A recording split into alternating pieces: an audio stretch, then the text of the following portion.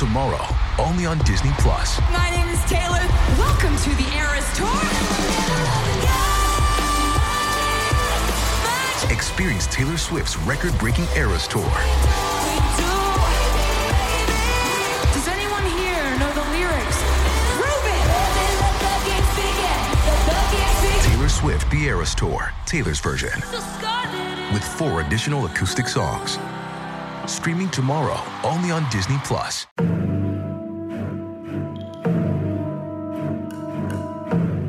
Welcome to Tribe of Two, the officially unofficial podcast for all of Star Wars. I'm Jim. I'm Aaron. And today we're talking Ahsoka, Season 1, Episode 4, Part 4, Fallen Jedi.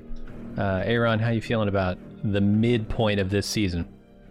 I like this episode quite a bit more than the last episode. I had some new things to say. I just... Lord Brian, Darth Swanson. I haven't learned his name quite yet, obviously, but he's so fucking cool. I love this guy. Yeah, Darth Swanson. Like I said, he's my dude. He's my guy. He's my buddy. He's my new favorite character.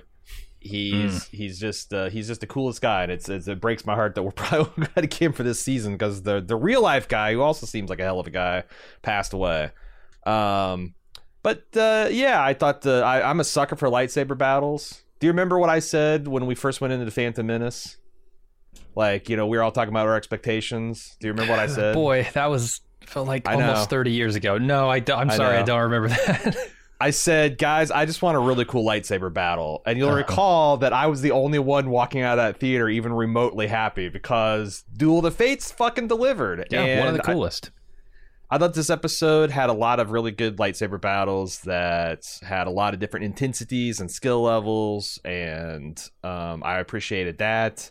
I guess I am disappointed that they're going with the what seems to me that we're not going to get the Thrawn until much later this season, like maybe at the 2/3 mark. Probably more likely at the 3/4 mark, like a penultimate episode kind of thing. And I was hoping, I mean, that was the thing that sealed the deal for me, that we'd get some Thrawn. So a little disappointed at that, but I don't know. This is a connecting episode that there's a couple other things that annoy me as a Star Wars fan. It seems like Star Wars is just going to bless the Holdo maneuver, and hyperspace travel will never be the same. It's never going to be the same. I don't know how I feel about that. How'd you feel about the episode?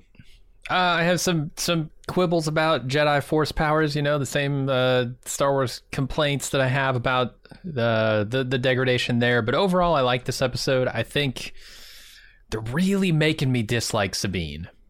And that's probably a good thing long term. I think the dramatic possibilities here are pretty strong. So while I feel the discomfort of strongly disliking her right now, I'm sure that will pay off later. So I'm giving them that latitude. Yeah, and I'm also giving them a latitude that they've set all this stuff up, that there is some, bad blood between Ahsoka and Sabine that they still haven't really talked about. There is a fundamental lack of trust that they are, I think I'm getting off the screen, that you never ask a partner, can I count on you?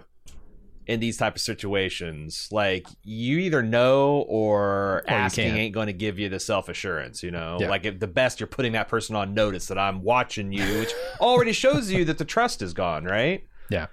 So I think they're doing a good job on that. I am kind of gobsmacked by the final scene. I don't know what the fuck that means, but I am very curious to see Ahsoka meeting a redeemed Anakin Skywalker on the other side of the Jedi Rainbow Bridge.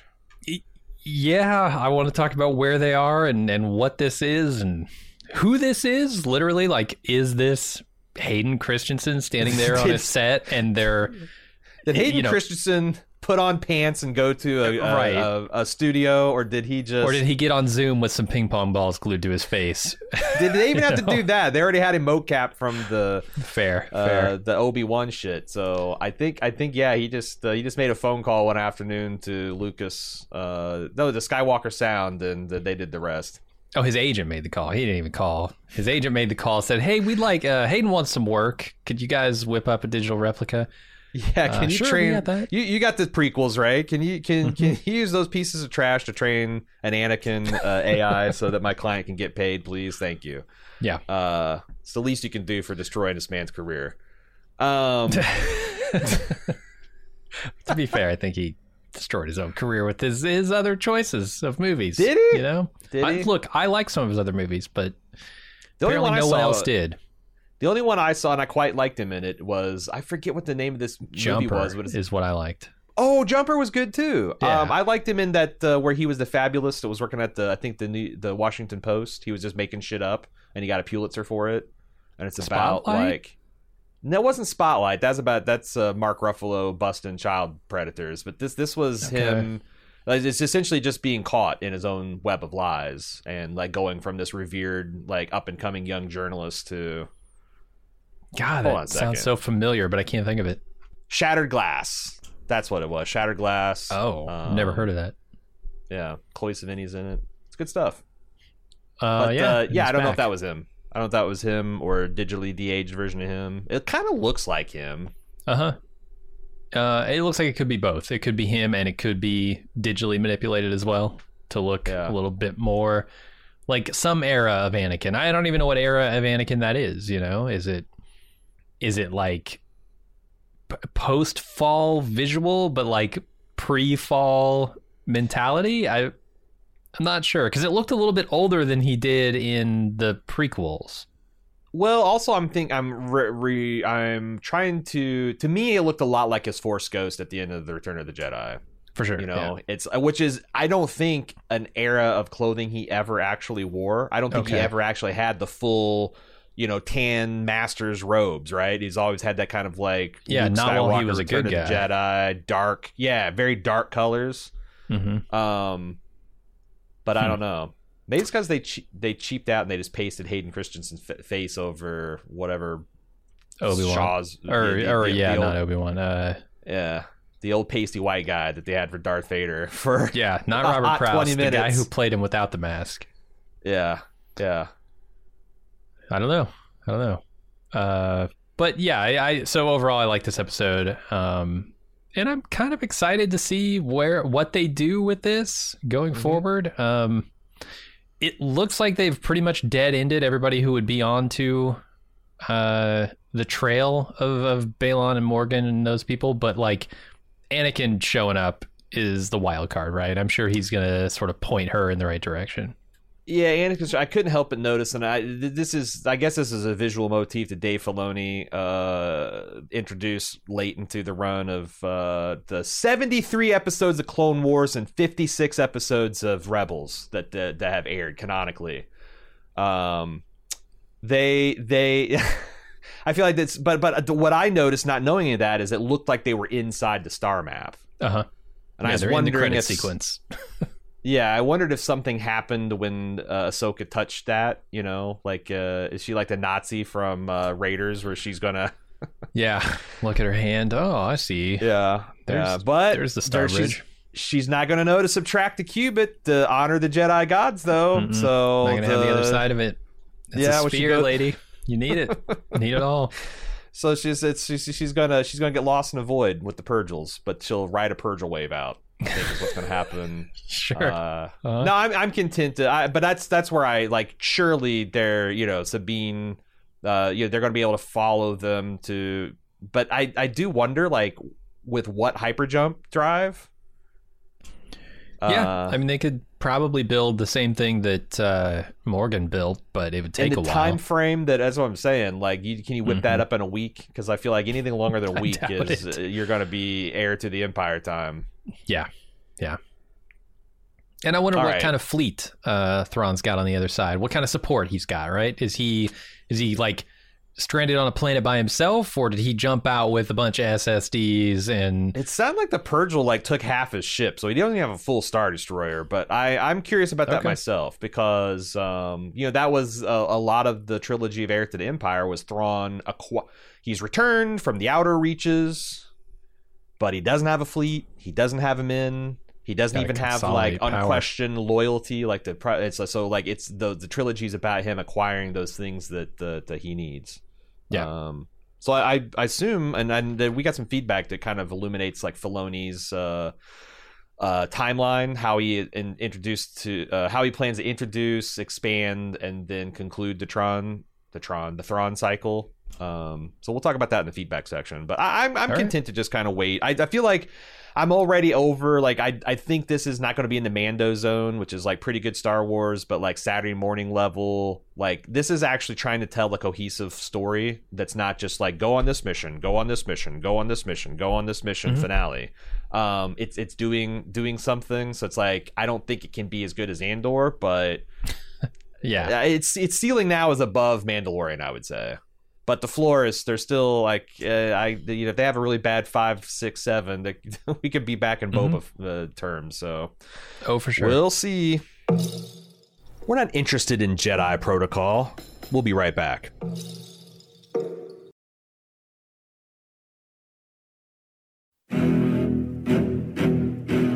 It's time for your training, Padawan. Here's more Tribe of Two.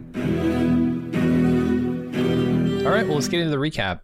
We start off with Hu Yang trying to repair the busted ship. Ahsoka tells Sabine that they might have to strand Ezra wherever he is in order to keep the Imperial loyalists from getting to Thrawn. And Sabine tells Ahsoka, "You can count on me. I'm great. I'm loyal. I don't lie to my friends at all." And then they start trying to find the ground base. She's weak. She doesn't lie. She's just weak.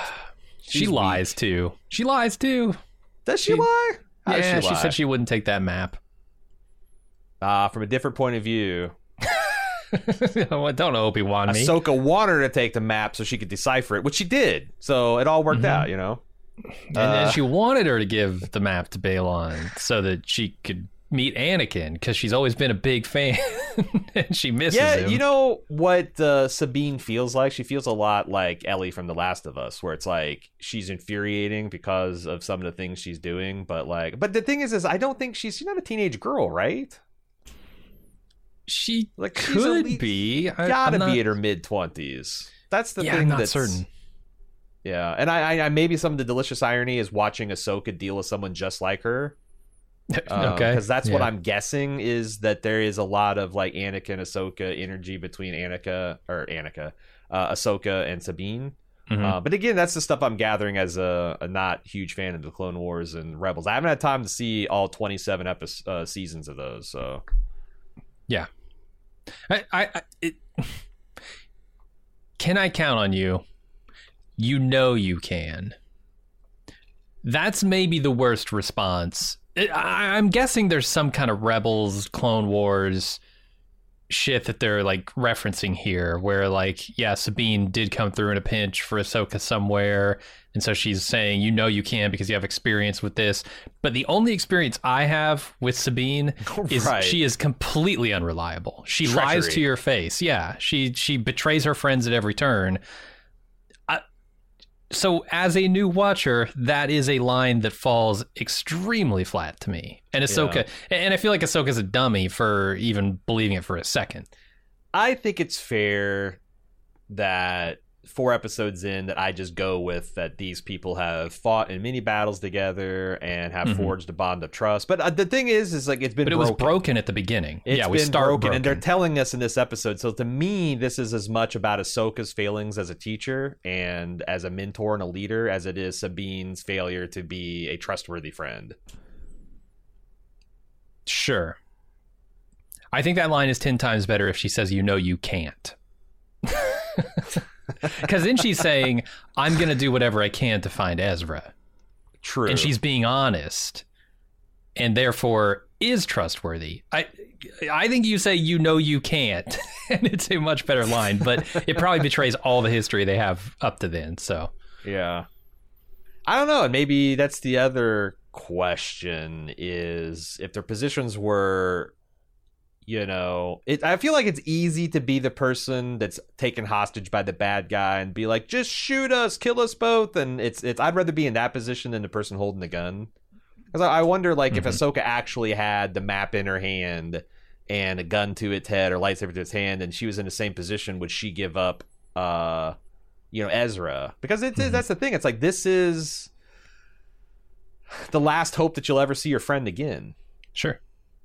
So it's a big deal, and I get why she wobbles a bit on it a bit. But I don't know. It does make her out to be extreme. The other thing is like Darth Balin or Lord Balin, Darth Swanson, is not a bad guy. TBD. Like, I think On he's that. really, I do think he really thinks he's doing things for the greater good. Now, so did Thanos. So like, but I'm like, he's not wicked. Does that make sense? He's not evil. Well, he says something Sabine later. is keying to that, right? He says something later about having to destroy to create. And while this is true in its purest sense, it also completely lacks any context. What is the thing you're destroying, and what is the thing you're creating? And is it worth creating that thing? Is it worth destroying this one thing to create the other thing? And in this case, I would say absolutely not, because what he's trying to create is, I'm assuming, something very bad for most people, and he's destroying something greater. What if he sees the obvious corruption of the New Republic that has been well told throughout Andor, throughout Mandalorian, we see the cracks, and there's now Imperial loyalists all throughout the organization. What if he sees that and is like, this New Republic is not it. It's not even close to being the Old Republic. It needs to be destroyed before, like, it's like a poorly set bone. And like, we got to break it again, or it's going to heal wrong, and it'll never be fixed. That's what I'm getting. Okay, that's the thing he's destroying. What is he creating? We don't have enough information to know that. Republic. I think that's what by whose this definition? In what regard? Sure. Yeah. I'm not saying that he's actually a good guy. I'm just saying I don't think he's evil, and I think Sabine is recognizing that, and it's something that she's like, even the way he went from calling Ahsoka her master to her former master in the span of 3 sentences. I think Darth Swanson here has just taken her as his another apprentice, which I don't know how the hell that all works out. Yeah, I don't know if you're allowed to do that. That's another gray Jedi thing. You get to have 2 apprentices. Sure. Here's the thing. Younger Here's what I'll give him. And more lovely than the last. So I don't know, Darth Swanson. Don't disappoint me here. Don't disappoint me. Here's what I'll give him. He's more trustworthy than Sabine. He at least keeps his word. It does seem. And he is doing what he thinks is right. Yeah. I reserve the right to judge his morality here, but I'll need more information. Let's say he looks like a bad guy. I'm pretty sure when your Force spirit turns your lightsaber red, you're a bad guy. It's orange. Remember, we've gone over this. It's orange. That's close enough to red for me. It's orange red, okay? It's orange red at best. I'm going to get the light spectrum analyzer out and make sure. I want to see how far he's fallen, this fallen Jedi. But yeah, and I guess like the other thing, if it turns out he is evil, I'll go lawful evil over chaotic evil 6 days a week or twice on Sunday. Indiscriminate killings, cruelty for the sake of cruelty. Someone you can make deals with. You can ally against the greater. You can to a greater evil. They'll keep their words. Not going to. Those are the positive qualities. Yeah, I was going with the negative ones. The cruelty and the indiscriminate killing and those things. Yeah. I don't want to see those in my bad guys. I want to see bad guys like this. Honestly, this is a well written bad guy. A guy who has the reason. He has his own reasons for the things he's doing. We don't know quite what they are yet, but we're pretty sure they're not good. He's just huge, man. The dude looks like he's broad as a fucking barn. He's somehow as scary as Darth Vader without the helmet, and that's kind of impressive. Yeah, that's what it's like. He is very much Darth Vader in his size and menace, but he's more grandfatherly in his his demeanor and his attitude. He's even got that Jedi thing where he calms himself when in the middle of like battles and things, and like tries to sit to himself in the Force. There's a lot going on in the hood, and this where this to me is EU when you do something that's not exactly in the Star Wars canon, but it's like you're riffing off a piece of Star Wars canon, exploring gray Jedis and the lines between evil and good. I think it's a great character. Love the design. I love the pauldrons they're putting on these guys. I know that was like a Clone Wars thing, but I always thought that looked good. Like they're Jedi fucking knights. Like maybe the Masters ditch the armor because they can just go with the robes because they're the fucking masters, but I think the Jedi Knights running around in armor looks fucking cool. Agreed. More pauldrons.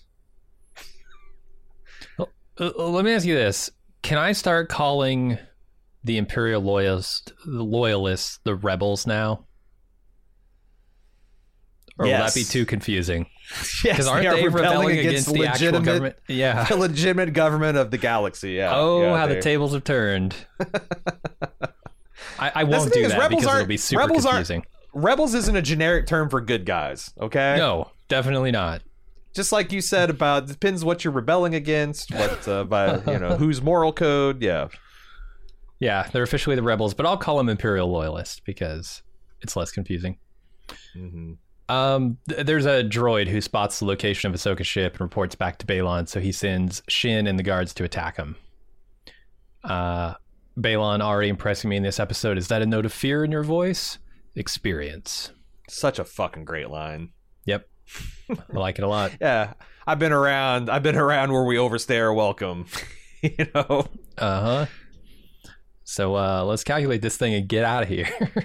I thought the scene is like so great. It's like the guards will not delay them long, but you will. Like that's I got a little bit of a crush on Darth Swanson. Ahsoka sees that Sabine is nervous, and Sabine says, don't worry about me. I'm fine. And they briefly continue their discussion about possibly stranding Ezra. They'll kind of have this conversation a couple of times throughout this episode. See, that's what I was trying to get at. Like, I think this scene tells me that Sabine doesn't believe that Ahsoka would do the right thing when the stakes are that high. Probably because this is something that, from a certain point of view, she's observed from Ahsoka before. For some reason, I believe Ahsoka when she says she's willing to make that sacrifice, especially when she's calling out to destroy the map later. So it's like, let's say that you and I are on a diet, okay? And we go to an ice cream shop, and you're like, Aaron, you can't really have that double scoop waffle cone, single scoop in a cup, fatty. And like, you're right, Jim, we're trying to lose weight here. And then I go to the bathroom, come out, and you're eating a triple scoop waffle cone. Yeah. And then the next year, we're still trying to lose weight, and you're like, can I count on you in our weight loss journey? And I'm like, well, if you were confronted with a triple scoop right now, would you still? And like, when the stakes are this high, when the scales are this high, yes, I would. And I'd be like, yeah, I don't know. And I'm guessing that's kind of like where Sabine and Ahsoka is, with less ice cream and more rebellion and warfare. But okay, you might have lost me in that metaphor. That's honestly. I was thinking about a triple scoop cone, and I'm like, I don't write these things out. I sometimes lose myself. But the point is, I think Sabine. They're telling me, and I think there's a lot of history here that says that there is a big betrayal, a big breach of trust that lost Sabine. I mean, we know the Mandalorians, like, they lost everything, and she lost her family in particular. So yeah. I think that she thinks Ahsoka will bend when it's her principles or her relationships on the line, and that's giving Sabine moral license to do it too. Gotcha. She's saying you don't have as much at stake here, because and I think that's also true. I think like Sabine and Ezra were the closest of them, and that's the thing. Sure. Is like might even been going. So I don't usually give a shit, but someone tell me, a Rebels fan, were Sabine and Ezra intimate or heading in that direction? Was it like a will they, won't they in the last few seasons? That'd be weird, because he said your sister, I'm pretty sure no. You're right. And that's my guess. But the other thing is, like, I think Ahsoka is like, she's a Clone Wars character, and then Rebels started, and then she comes in like after Rebels is going for a bit. So like I think that that's another thing, that maybe Sabine deep down doesn't think that her connection with Ezra is as strong as the connection that Sabine has with Ezra. Yeah. So it's like, I can see that for sure. Yeah, kind of like, well, if this was Anakin, for example, and this was 5 years ago before you guys rage quit your relationships, would you do the same? And like I said, I have a little bit of sympathy for Sabine if you've been kind of high, serving under a high-handed Jedi who doesn't necessarily keep the letter of their word, and they're like all up your ass when it's your best friend on the line. I could see that being something that's not exact, but like the relationship that she's got with Ahsoka is not as strong as the one she's hoping to preserve with Ezra, maybe. Sure. No, I get that. I'm not sure why you're casting aspersions against Ahsoka. I've not seen her say or do anything that are at odds with either one. Either one what? So far she's blameless. She does not say things to people and then do the opposite that I've seen. Oh yeah, but no, you seem I'm to be but casting her that way. I'm surmising because of what Darth Swanson says at the end of this episode, that your master didn't trust you and it led to your entire family dying. So there is a breach. Was she trustworthy? Well, because she doesn't seem trustworthy right now. I'm putting that blame on Sabine based on what I've seen, but it could be totally misplaced. I'm open to that. I haven't seen. Yeah, I guess I'm maybe more open until, because like I said, someone has told me that, and it's not like Sabine's like, that's bullshit, that's not true. It's obviously something that was landing with her. So I got one character that I seem to respect telling me something. It's like I need to. But he's like reading her thoughts, and I could see her really blaming Ahsoka when it was actually her own fault. Yeah. I don't know. I just need to watch all 17 seasons of Rebels. Well, I need them to catch me up in this show, right? Right. That's what I really need. And they're starting to. Will do. Ahsoka... Well, no, let's go back to Hu Yang. He repairs part of the ship, and then he's attacked, and there's a droid fight, which I think is fun. I kind of love these silly droid punches.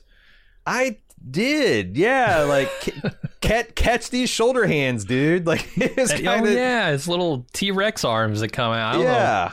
Is it like a backpack that he's using to work on things? Is it like helping hands when you're working on electronics? It does seem like, yeah, he's able to like do 4 lightsabers, but he was using them. One of those little T-Rex arms pulled the plug, tripped the circuit breaker or whatever, which I thought it makes Young look smart too. Like, how do I get the women's attention to come out and save me when I got a droid hand covering my mouth? My speaker. Yeah, I thought it was cool, and he held his own against that Sith droid more than I thought.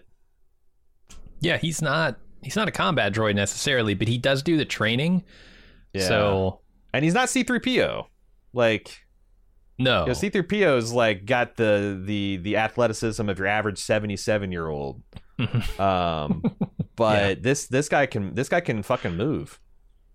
Yeah. So Sabine and Ahsoka, realize they're in trouble. They manage to fight off these droids, these guards. But the repair that Hu Yang made is destroyed in the process. And Ahsoka tells him, get the transmitter online. We're going to head off toward the base. I do wonder why Hu Yang wasn't armed out there, though. When Ahsoka says, keep an eye out. We're in enemy territory. Like, wouldn't it be cool if he had like 4 lightsabers on him? Yeah. They've got him. They've got him in storage. I saw him. Got tons of generic lightsabers, but maybe they're all low power training sabers. I was just hoping to see him do some lightsaber fighting. I know he doesn't have the Force or anything, but hell, he's trained Jedi for 18,000 years or whatever. Right? He knows the kata for sure. How old did he say he was? Because now I'm confused with Demerzel from like I'm getting all my round big numbers confused. But I think he the Old Republic's been around for 10,000 years, so it's no more than that, right? Maybe he's training Jedi before Republic times. Yeah, I can't remember. Oh well, a long time. Yoda's a baby to him. So let's go over to Hera, who decides she's going to go after Thrawn on her own. If the council won't let her take a bunch of ships, she'll just take one ship, and she flies off to do that, and Carson and his X-Wings go with her. Yeah, Captain Teva, our old buddy from Mandalorian. Wonder how he shoehorned himself into this. He's like a ranger from an out right? Isn't he supposed to be outer way out realms? Yeah. But this might be outer. They've never really established where we're at in the galaxy, but also when you're dealing with like witches of Dathomir and I feel like this is kind of like outer rim stuff too, maybe.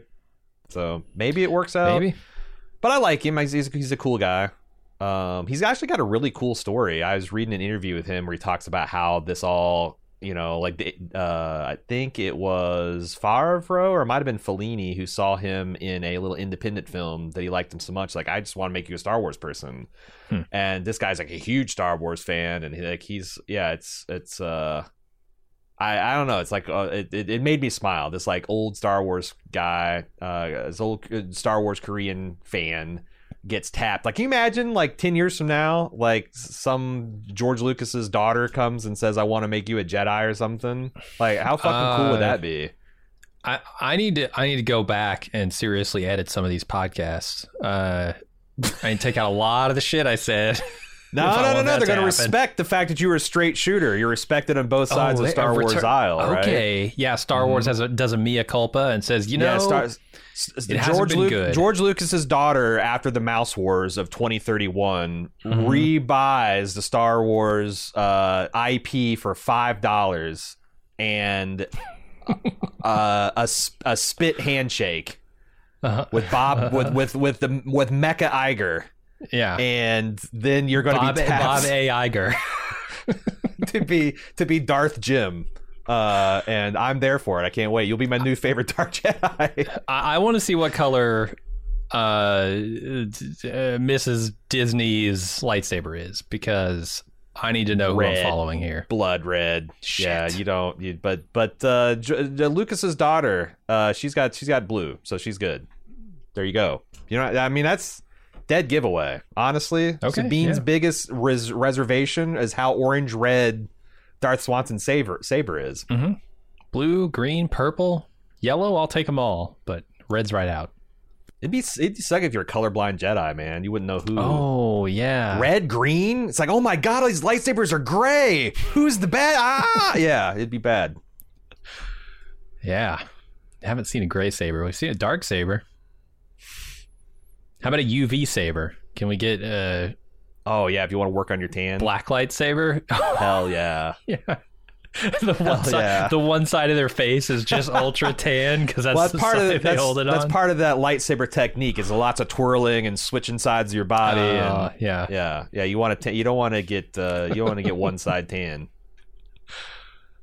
All right, let's go back out to. Is it on a scale of 1 to Casey Anthony? What's the mothering being shown by Syndulla here, bringing her son into not an active war zone, into an unknown shit show? Mm-hmm. Your buddies jumped into a system where there multiple Sith were building a giant hyperspace ring of unknown power, and then the comms get cut, and you're like, fuck it, let's bring the 7-year-old. I love it. Let's do it. The kid wants to be a Jedi. Let's throw him in the deep end. Show him what he's got in store for him. All right. Scare him straight, right?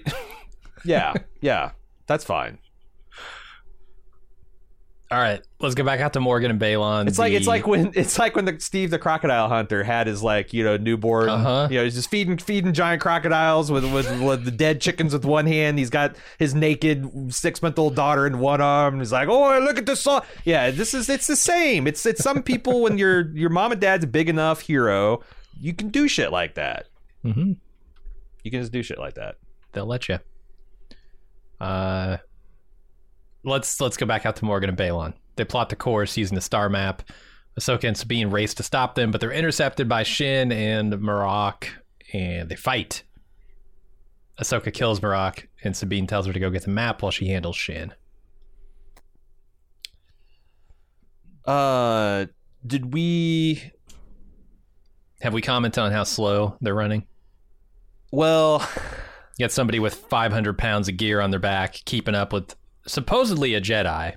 See, this is what Obi-Wan meant when he said he couldn't train him as good as Yoda. He got to the fast running point, and just Anakin kept on tripping, could not get it going. Obviously, he can't teach Ahsoka, so that explains that line from the OT. Did we get to where Darth Ezra gets bisected? Did you recap up to that point? Yes. We okay. That was weird. Also, are we going to stop calling him Darth Ezra now, or no? She just murdered her friend. When someone explodes into a cloud of irradiated green dust, it's not over. Okay, this is like killing that dusty Nazi in Hellboy. You think just because that corpse is laying on a table and you can dissect it, that person... No, it's got dust for veins. This person's got dust for veins. I don't trust it. I don't know how you kill it. Yeah. But that's not how... That just half bisecting it with a lightsaber, not going to do it.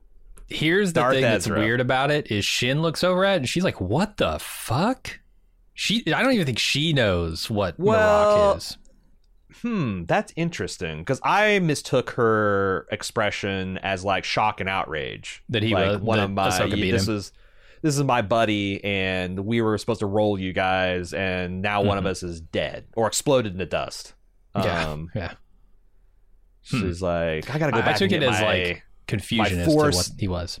I gotta go back and get my Force Black and Decker Dustbuster and vacuum this whole forest. Do you know how long it takes to filter pine needles from force dust? It's just a big mess. That's why she's Last so time angry. I forgot to reclaim his face, so we had to make that helmet for him, and he's real pissed about that still.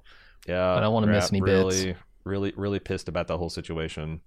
I really like the sword battle. I am a sucker for like But, trees. Hold on. We got some questions here about Marok. What is Marok?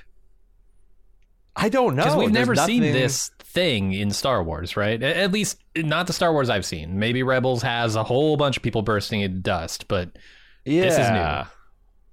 Yeah, I don't know. Like I said, it reminded me a lot of the like in Hellboy when the dusty Nazi gets, it's like that. It reminded me a lot of that. It reminded me of like the Thousand Suns chapter from Warhammer that all their souls got turned to dust and they got sealed up in their armor and they're just like eternally fighting machines. I don't know. I don't know what to make of it. And like I said, if there's something in the Rebels, if there's something in the 13 seasons of Rebels that explains this, I don't know. I don't have it. I haven't seen them. I feel like some sort of golem type thing, right? Or like it's being animated by maybe the force of another force user somewhere. See, that's where I was thinking that like, did they drain the force power out of Ezra, like his essence, and then just like he's, you know, just like a soulless automaton now, and his force ghost is trapped in this armor or something. Could be. But I would think you'd explode in like blue light if that was the case. This green, the sickly green dust is I don't know, or is it a gas? Yeah, it does not feel like a force dissipation to me. It feels like there was gas trapped inside that suit. Yeah, and it just the released. The green color is. I wonder if they're just saying that he's an alien, like that he has some kind of atmospheric needs. But nah, that's what I was wondering too. But he would be dead then, right? It felt more like it. I don't know why, but it felt more like an essence exploding out of a suit than like a gas or an atmosphere. Gotcha. Well, I guess we'll find out soon enough. Yeah. Can we? I think the jury's out on this spinny mode lightsaber. This is. I agree. This is bullshit, man. I know you grinded. I don't know how many quests, and it was supposed to be exotic. But they fucking nerfed it a couple patches ago. The name is no good. He picked it up. It said Spinny Saber in purple. He picked it up, and it looked awesome. The stats were better than his last saber. Apparently, it didn't do much good. She just sidestepped and fucking cut him down. Like I replayed that scene and watched it in slow motion a couple times, but that's all she really did. Like he went to take a step and moved the spinny saber to the back side, and she just stepped on the other side and cut him in half, and boom, you're done. Yeah, don't know why you gotta move it at all. Just walk straight at her with that thing spinning and she's done. I kind of wanted to see a lightsaber clash there as she stepped past him. So it could have been like, oh, well, she blocked and then came around the side, but there's nothing. I know. He just whiffed. And I watched, coincidentally, late last year, a whole bunch of Kurosawa films because Max had them all for some reason. And this took me back to like the old trilogy lightsaber roots, where it's like they're not a bunch of whirling dervishes. They feel like two masters sizing each other up, and it's not about a whole bunch. It's not going to be a big flashing pass. It's going to be like one or two strikes, and it's decisive. You know. And they do a really good job with that on the Ahsoka Balon fight as well. later in this episode. That felt like, especially the beginning of that, felt like a classic Star Wars lightsaber battle. I got another whole heap of praise to put on that lightsaber battle, but nice. I like this, and I like the Clone Wars era fights too. You know, the movies where it's like it's very kinetic and you know Darth Maul versus Obi-Wan, but I also really like the old Anakin or Darth Vader Obi-Wan from A New Hope. Like that's not flashy. When it was less about the fighting itself and more about what the fight people, meant. Yeah, and the people holding the sabers, and like I think. The two best lightsabers of all time are Luke versus Vader 1 and 2, Empire Strikes Back and Return of the Jedi. And I don't think lightsaber battles need to be really flashy to be interesting and hold your attention. And this is a good example. I was enraptured. I had a hard time watching this. I don't know if my panel brightness is up too high or whatever, but if you get this on dark the TV episode. And then you got the brilliant flashes of white when the lightsabers clash or roll across the screen, right? And I'm in a darkened room. I'm trying to watch this like optimally. And every time the lightsabers clash or something, I wince. I have to squint. It's funny because bright. I watched this in my living room at night with the lights turned off, and I didn't notice anything. But when I was taking my notes this morning and I was watching it on my monitors, and I got my everything's lit up in my office, I'm like, fuck! I had to actually turn the overhead lights off because I was having. Oh, it's not quite. The scene itself is dark. Yeah, the scene itself is very dark, and the contrast is high. And I'm not saying it's not like House of Dragon levels of shit, but like, yeah, maybe they could have done a gamma tone or two brighter. Yeah, I don't know. For me, it was too bright in the moments that the sabers clashed. That was my only problem. So it's like it's the strobing effect. Yeah, gotcha. Here's the other thing. The other bone I have to pick with this particular scene is Balon not training Shin at all, because I don't believe for a second that my complaint is twofold, and one of them is right and one of them has to be wrong. So I don't believe for a second that a non-force attuned lightsaber wielder could stand up for even a minute to a force-wielding lightsaber opponent. Yeah.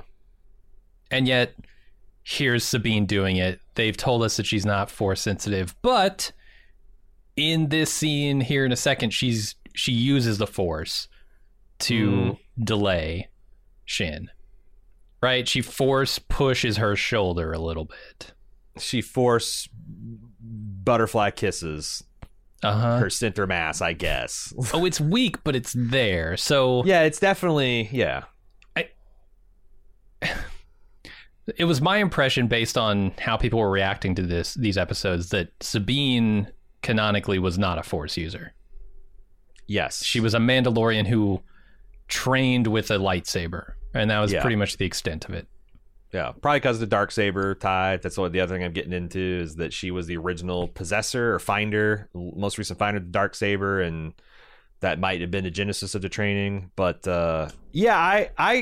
I dismissed a lot of this stuff, even up to this point in the fight, as like, oh, well, she's toying. Like I thought is pretty clear in like when they were fighting in front of the radio tower back on was it Lothari? I thought it's pretty clear she's toying with her. Like, I don't get a chance to lightsaber duel with people all that much, and I'm gonna just enjoy. I'm gonna make a meal out of this. And I thought about the same thing of this one too, because they didn't say kill them; they said delay them, hinder them, essentially. Mm-hmm.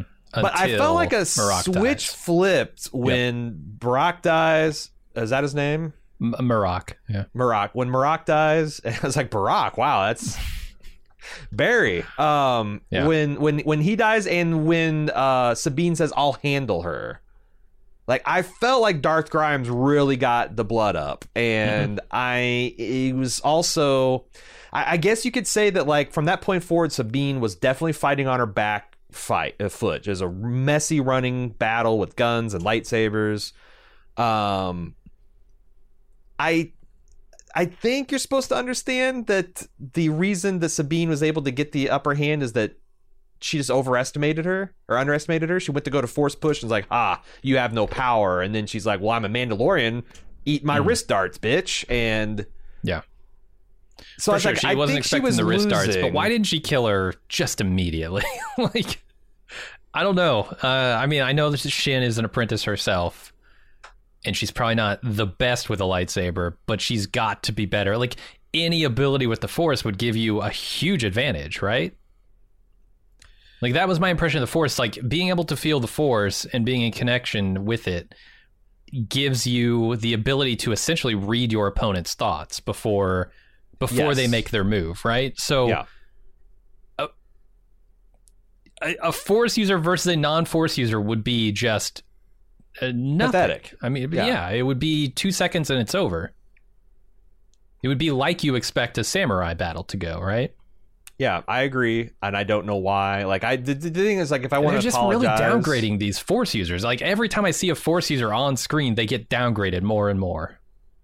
And like I said, I think they're trying to show that Sabine is overmatched. But like, yeah, I think she should have died here. I think they didn't tell me, they didn't give me a immediate on-screen reason for why Sabine. Now, I mean, the thing is, she is a Mandalorian, and Mandalorians historically did well against Jedi Masters, and she's a very skilled and trained Mandalorian. So it's like, and she's got the Beskar armor.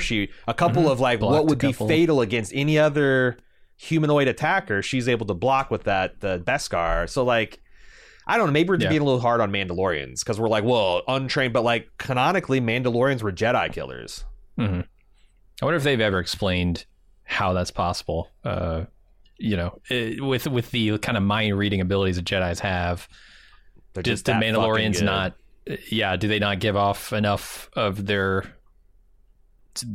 aura, their force to? They have like some kind of battle meditation that they harden themselves so they can't. Or be the seen, helmets, like the reflexes are even so fast that Jedi can't quite get in far enough ahead of it. I don't know. I mean, if it can keep a lightsaber out, that armor, maybe it can keep their force in, right? So you can't sense their force. I mean, Boba Fett handled Luke straight up. And like, is Luke as strong as like the Darth Grimes? I don't know, but Boba Fett fucking shuts all that shit down if it wasn't for Han getting lucky with this axe, right? TBD. I don't know. We'd Boba have to see Fett more of that sees fight a Jedi Knight mowing through people in a skiff, and what's he say? He doesn't say, like, I gotta get the fuck out of here. I gotta get to Slave One. I'm not getting paid. He's like, fuck this. I'm shutting all this shit down, boy. And he almost did it. Almost. If only George could hold off making him a fart joke, we might have had. It's a belch. Come on. Yeah, that's true. I mean, you're sure that that's the Sarlacc's mouth and not its ass? What if it's got a multi-purpose opening? Fair. Yeah, a couple thousand years, it's just going to shit all over the desert when it's finally has its movement. I mean, Boba did go in and out of that hole, so true. Anyway, where's it shitting? The planet core, like its ass is buried, man. Yeah. Ahsoka reaches the location where the map is. She confronts Balon, and they fight while Morgan calculates the hyperspace route. And we kind of see we're cutting back and forth here. Sabine and Shin are also fighting, and Sabine shows some force sensitivity. Kind of already talked about that. But this scene she's between like the Balon Guillermo. She's like, for the make a What We Do in the Shadows reference. She's the Guillermo of Jedi here, right? Pretty much, yeah. Her wings are not. She's fully the LaCroix of Jedi. Just force flavor, just a hint. You just wave some force sensitivity past the can. Yeah, let's get that. Beware the Sith. We will return.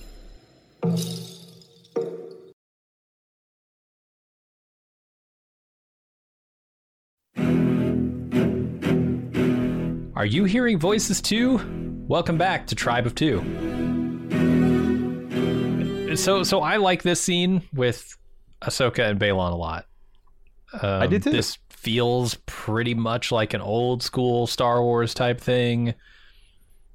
And this is where I'm like, is Balon evil? Because like he might be misguided, he might be angry justifiably at the Old Republic, New Republic, and Jedi Order. He might be using unlikely allies to get his way, but like I do think he's got a vision that he thinks is good. And again, it could be Thrawn's vision, or not Thrawn, like something like God damn it, what's the? I just said his name, Thanos from Marvel, like where it's like, no, you're just crazy. That doesn't make any fucking sense. Right. But I don't know. I don't know whether he's actually got some, like the greatest villain in my mind is if he actually has a point where like your average Star Wars fan is like, damn, that actually might be better than the shitty New Republic that we've seen. You know, the ineffectiveness of it, the corruption. Like maybe he does have a point, and he's not a bad guy. I'm really liking what they're doing with him. It's a damn shame that he can't be a recurring character. Yeah, some good dialogue, some really good lightsaber fighting here. I love how like there's a noticeable uptick in his intensity where like Ahsoka at one point kind of like gets him in an extended sword lock, and then he just kind of like doubles down, and then he just really starts using his size and his strength, and he's like she's blocking it, but like it's like she's deflecting, it's like cutting these giant swaths out of these stone pillars. I love when lightsaber does environmental damage. It's so cool. Yeah. There's a lot of cool stuff in the like next half of this scene, but how do you feel about the reverse sword grip? That's so fucking trendy right now. I feel like they invented this on The Witcher. Well, I know that this is kind of her signature style. She's been known. Oh, she for does this. reverse hilt grip. Apparently, yeah.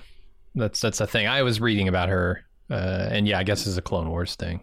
Why does she only use one light set? Because I thought maybe you use one reverse grip, and it's kind of like you got a high and low block. Because there's like, I do watch a lot of like cringy sword shit on YouTube, and like this is one thing that the fucking real sword guys get their dander up. When anyone tries a reverse grip, there'll be 17 sweaty dudes in chainmail in some kind of gymnasium standing there say, this is absolutely a shit grip, it's going to get you killed, reduces your range, reduces your power, blah blah blah. It does look very cool. I agree. I don't think this seems like a very good grip, but it does look cool. I think she usually really does cool. have two sabers. I don't know why she doesn't here. Yeah, I want to say, was it a sign of respect, or I don't. Did she lose the saber in the first fight? I don't think so. Yeah, not that I recall. Yeah, and maybe she just know. thought this was a one saber fight. You know, like, this guy looks like a one saber opponent. We're taking her robes off. That's the sign that this is going to be a one-on-one saber fight. Yeah. Yeah. But I don't know. I think it's cool. I think her lightsaber itself is kind of cool too, where it's kind of cocked to one side, right? I like that. It's not totally straight. The fancy kind of like Count Dooku looking hilt. And again, I just like when the lightsaber battles are like this still and about gauging your opponent and finding the right time and getting the right guard and the footwork and the distance, and then it's just like this explode. That shit is. I think that's just as cool as people jumping around, spinning around, doing 720s and stuff like that. Because that's like a combination of the two, right? You do have some pretty cool action here as well, but it all feels like each strike is more important than your typical, pieces of flair type battle. So we go to the second half of the scene where Ahsoka grabs the map. She stops the calculation of the final coordinates. Shin runs back to help Balon and gets just annihilated by Ahsoka, force slammed into a rock.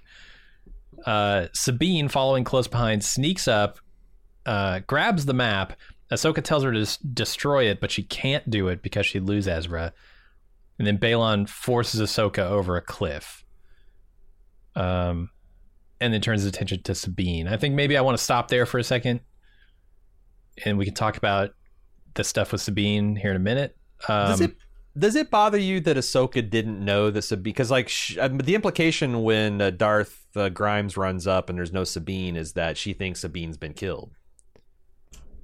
Wouldn't she feel that in the Force? Sense that? Yeah, that close with that strong a connection. Unless Sabine is not a Force user, and then maybe not. I don't know that it matters, but yeah, I'm not sure it does. Huh. Yeah, that seems kind of dumb. I'm trying to think of other canonical examples because like you always have like Luke and Leia, yeah, but they're both force sensitive. They're twins, right. But is there something that was one-sided? Yeah, I'm trying to think if there's an example where it's like, friends, like they're not sure if someone's dead. So our producer Talitha reminded us that there's an incident in A New Hope where they're approaching Alderaan, right? And Obi-Wan can sense something's gone bad. Clearly, not everyone on Alderaan is a Force user, but you could also say, well, if a whole fucking planet of life is extinguished, that's something that would cause a disturbance in the Force. Maybe a single person. Yeah, a blip. Maybe something about her being a Mandalorian that's like, she's hard for Jedi to read. Yeah. This could be Filoni canon. Yeah, there could be 1,000 Force-sensitive emailers out there writing us all as one right now. I don't know, but... we'll see. It did bother me a little bit. I have something important to talk about. Ahsoka sent off the side of this cliff, which raises the question: who is the real fallen Jedi in this episode? And she can't get up. She's stuck on a star bridge. Do you think that the physical burn to her hand of that Jedi map is going to be significant, like in a literal the crazy hanger Nazi guy from Raiders of the Lost Ark? Maybe. I don't know that it needs to be with Anakin, out there in Force Anakin's land. going to point her the way. She'll be able to, like, just the way Luke didn't use his targeting computer to hit the Death Star's weak point. I think they're going to intuit their way through. I think so.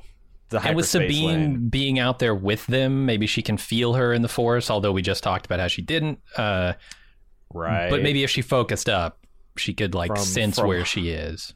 Potentially millions of light years away. Maybe. Yeah, I know. I mean, in the Force, like with Jesus, all things are possible, right? So But they do make a big deal about the hand burn. Why would they do that unless it was important? So that'll probably be something. Yeah. Yeah, I don't know. I'm curious to see if did that because this is like a Witch of Dathomir artifact. Did it infect her? But I don't know because so many people touched it before. Why was it hot now? Is it just because it was calculating?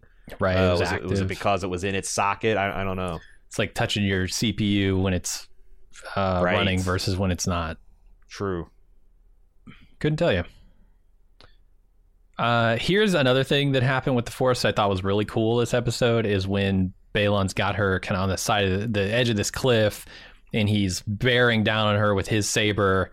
She's not able to hold him off with one hand, and so she uses the Force to press on the other side of her blade without actually touching it. I thought that was really cool. It's a great way to give her some extra leverage without burning her hand off. They need to make dueling gloves for lights Jedi, to have plates of Beskar in the palm so they can grab a blade. That would make sense. Really opens up a lot of the fencing manual if you can grab a blade. Oh, yeah. Okay, here's something I didn't like so much in this scene. Sabine runs up and she just yells, "Stop." When the scenario I just described about Balon bearing down on Ahsoka is happening, she just runs up, yells "stop." She has the element of surprise. She could run up, shoot this guy in the back, and all she does is yell "stop." This feels she really thinks artificial. She can shoot a Jedi Master in the back. Come on. But if she does shoot him in the back and he whips around and blocks it, at least Ahsoka is free again, right? Both ways are good here, whether she kills him or not. Having the thing he wants hostage with a literal gun to its head, I thought that was pretty good, though. That wasn't her plan. She doesn't come in, grab the map, and say "stop" or I'll shoot. She just says "stop." She doesn't say "stop" or I'll blow up this map. But she literally has the map in her hand with the gun to it. I think Ahsoka tells her to go pick up the map. Oh shit, you're right. Yeah, you're fucking right. Okay, yeah, I don't know. It's a really dumb moment. It's one of those moments that's in every movie where the bad guy doesn't kill the good guy because X reason or Y reason. Yeah, it's also stupid objectively to try to shoot a Dark Jedi when he's got a lightsaber out. But I chalk that up to her just being emotionally overcome. This is a frustration. This is Tom Hanks shooting his sidearm at the Panzer at the end of Saving Private Ryan. Saving Private Ryan, kind of fuck, like from hell's heart I spit at thee kind of business. I'm all out of sock grenades. I guess I'll just Right. futilely shoot. Throw a couple 45 rounds at you, see what happens. And hey, faith rewarded. You never know. But I felt like this was a really good seduction to the dark side. You know, I'll say this: it's a fuck ton better than Palpatine and Anakin. Yeah. Oh my god! I killed Sam Jackson. Can I murder children for you now, Master? Like, what the fuck? Honestly, it's kind of in some ways better than the. Well, it's very similar, I guess, to like the seduction of Luke, right? Or the attempted seduction of Luke. Luke was a lot more ham-fisted and obvious, but it's also your sister. Like it's your sister and your father. You know, I'm telling you what I'm doing to you, and you're going to do it anyway because you are too weak to stand aside and let happen what needs to happen here. Like that's a really it's a different. That's less of a seduction and more of like I already have you and you're fucked. This is a much more but I liked it. I felt like. Again, if I understand the position of the friendship here, where there's bad blood, there's been disappointment, there's been abandonment issues, and this guy, he's got a young Jedi apprentice that seems to be doing well, and he's saying that like your master can't be trusted. I can be trusted. In fact, I am your master now. It's just very smooth the way he does it. Yeah, and he's in her head here, I think. I don't think he's just heard these things about Sabine with Ezra. Yeah. I think he is reading her thoughts. I think so too, especially when he closes his eyes. It feels like he's pulling things out of her. Yeah, that stuff about your family died because your master didn't trust you. I mean, it doesn't seem like he could really know that otherwise. The other thing we're not talking about is I think Sabine, from what they've shown, is impetuous and arrogant enough to think that she can still win this. Like, if I let them take the map or destroy the map, I can never see Ezra again. But I'm Sabine fucking Wren, and if I get on my set way on that ship, and if I can find Ezra, then the galaxy can't stop us. Like, I think she thinks that. Whereas if she doesn't do it, like, then Ezra's gone forever, and she can't accept that. Yeah, I think you're right. Especially if she can reunite with Ezra. I think she wants that emotionally, but also power-wise, that'd be pretty formidable, I guess. And it does seem like she was depressed, like in a deep depression. Oh, yeah. So like there's also could be some nihilism behind this of like, well, if I can't find Ezra, then I literally don't care about what happens to me or the rest of the galaxy. What do I have to live for? Yeah. Which is not great in your heroic figures, but it's an interesting thing to explore. No, like I said, they're really making me not like her in the moment. But I think that's going to pay dividends later. So I'm kind of excited about that. All right. Then Hera contacts Huyang and says, "We're here to assist." And Huyang fills her in on the situation. They move to intercept the Eye of Sion. These last few scenes are going to be difficult to recap because we're cutting back and forth, but I'll do my best. Well, before you do your best, I also want to say, what do you think, or how excited for you are the relationship between Darth Grimes and Sabine? Because, like, as soon as she regained consciousness, she tried to instantly murder Sabine, and Darth Swanson had to call her off. Oh, yeah, she didn't hear any of that stuff about, why don't you give me the map, come join us, that kind of stuff. And the implication of a Padawan is that, is she being replaced here? I mean, we kind of danced around that earlier in the podcast. I don't think so, because I think she'd probably be more upset about that. And there would probably be a discussion. There would probably be some pushback from her. Like, I can't believe you're going to take this apprentice under your wing. Tried to murder the girl. I mean, and she would have said, "You never taught me anything. I barely know how to use the Force. Why aren't you helping me?" Why are you old fuckers keeping force speed to yourself? All right. Yeah, and more to your point, like, what's the point of being a renegade Jedi if you can't fudge the Padawan rule? You know, if you can't fudge a Jedi rule once or twice, maybe you want to fall in love. I don't think it's a physical thing where you just literally can't have two apprentices. It's just a rule. This is best Jedi practice. That's also Sith practice, but and Ahsoka flouts those rules too, right? I mean, they've made that point several times. She doesn't keep with the old Jedi protocols, so true. Yeah, she is the true fallen Jedi.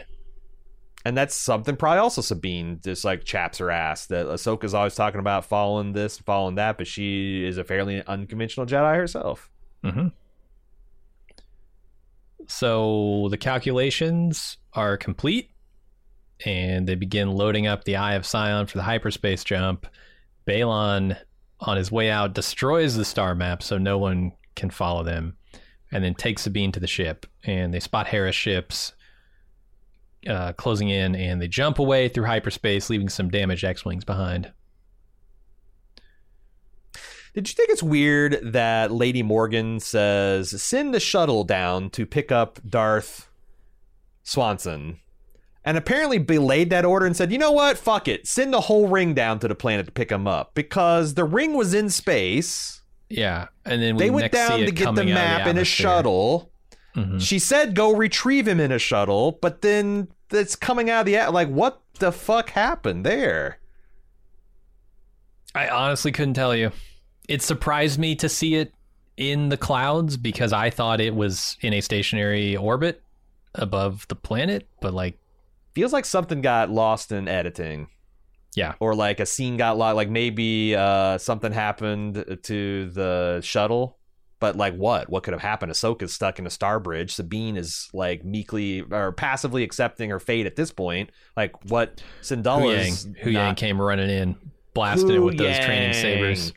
Yeah, came in there. He's also an ace pilot too. He just shot down Darth Swanson shit. I don't know. That confused me. It's not a big issue. It's just like, felt like I lost the plot for a minute. That is strange. How do we feel about jumping through ships in hyperspace? Because this is not exactly the Holdo maneuver. No, not exactly.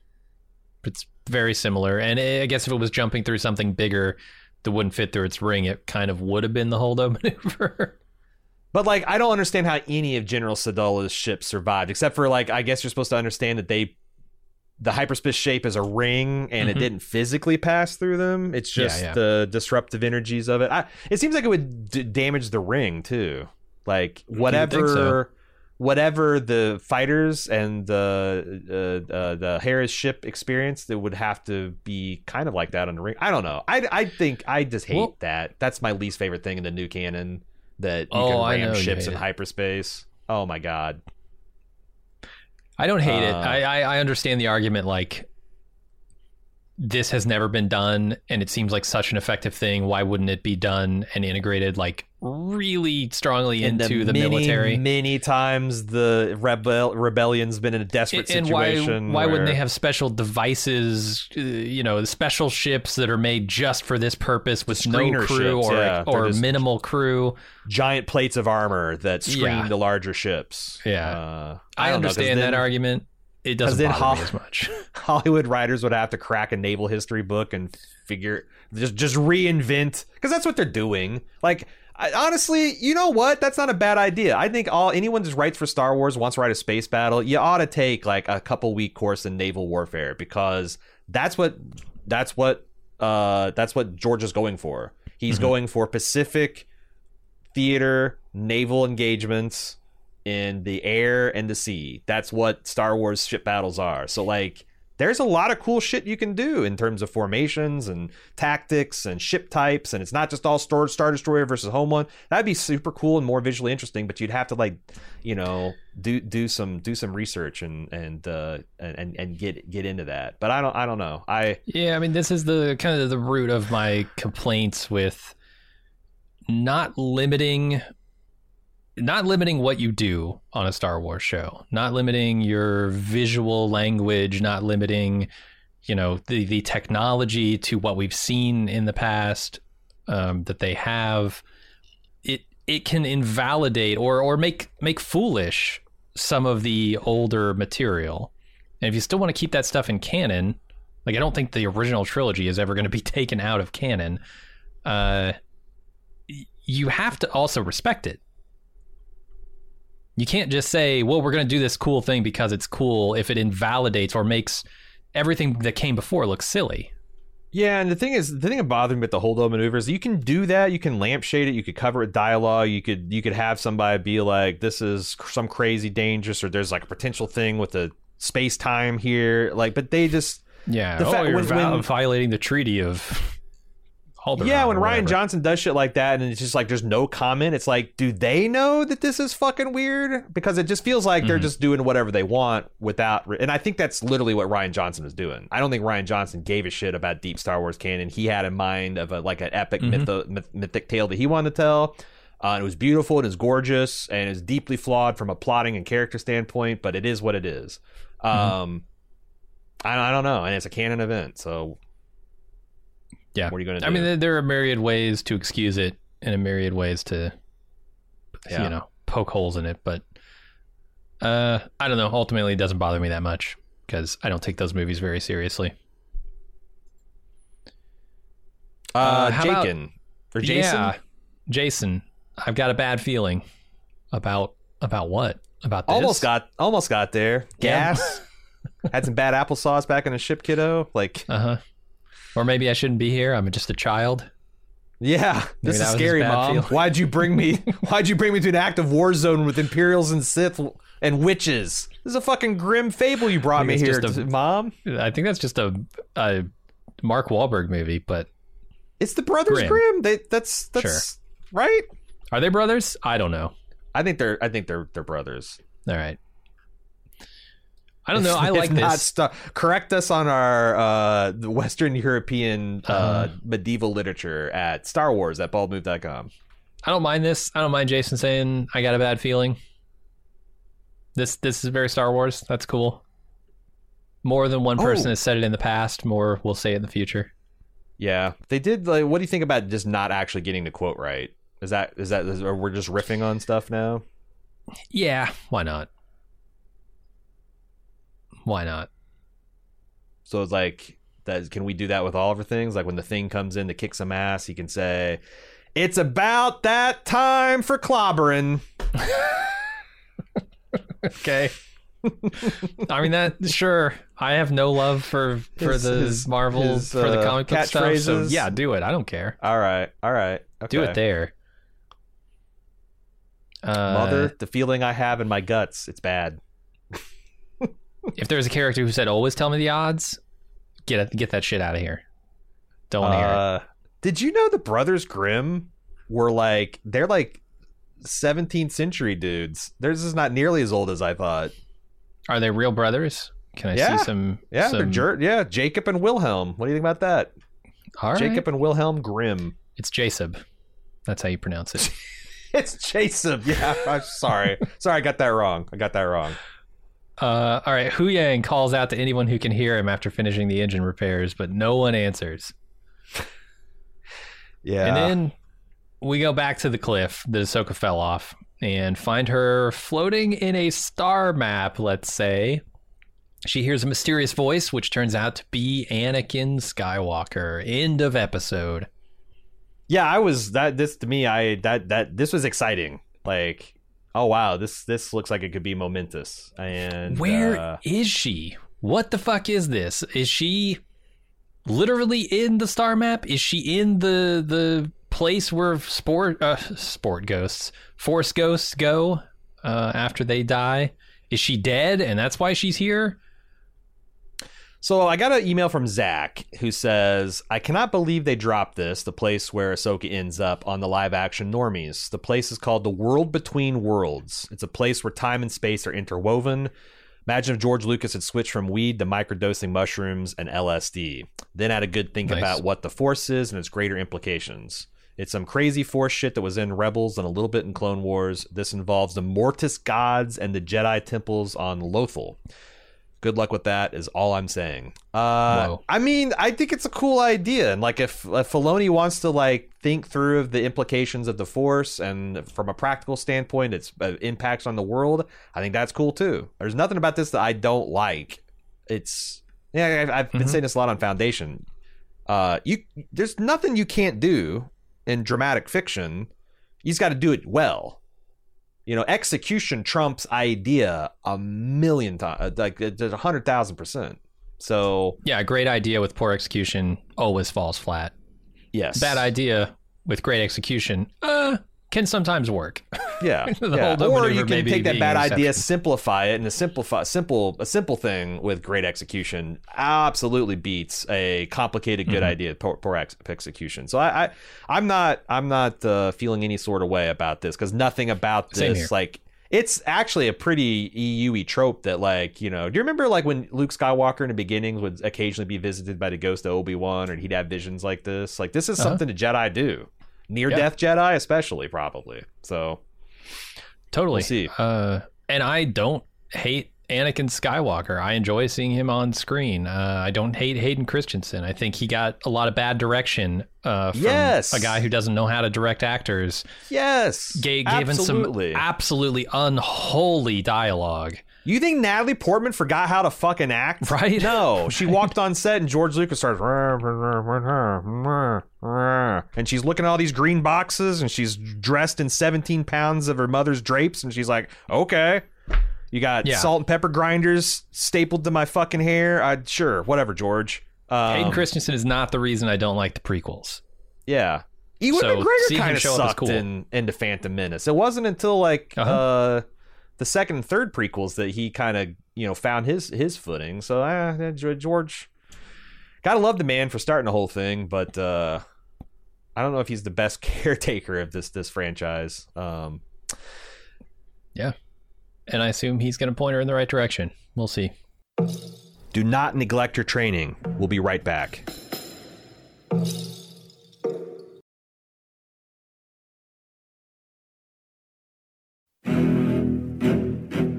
Let's see what knowledge lurks inside this podcast. Here's more Tribe of Two.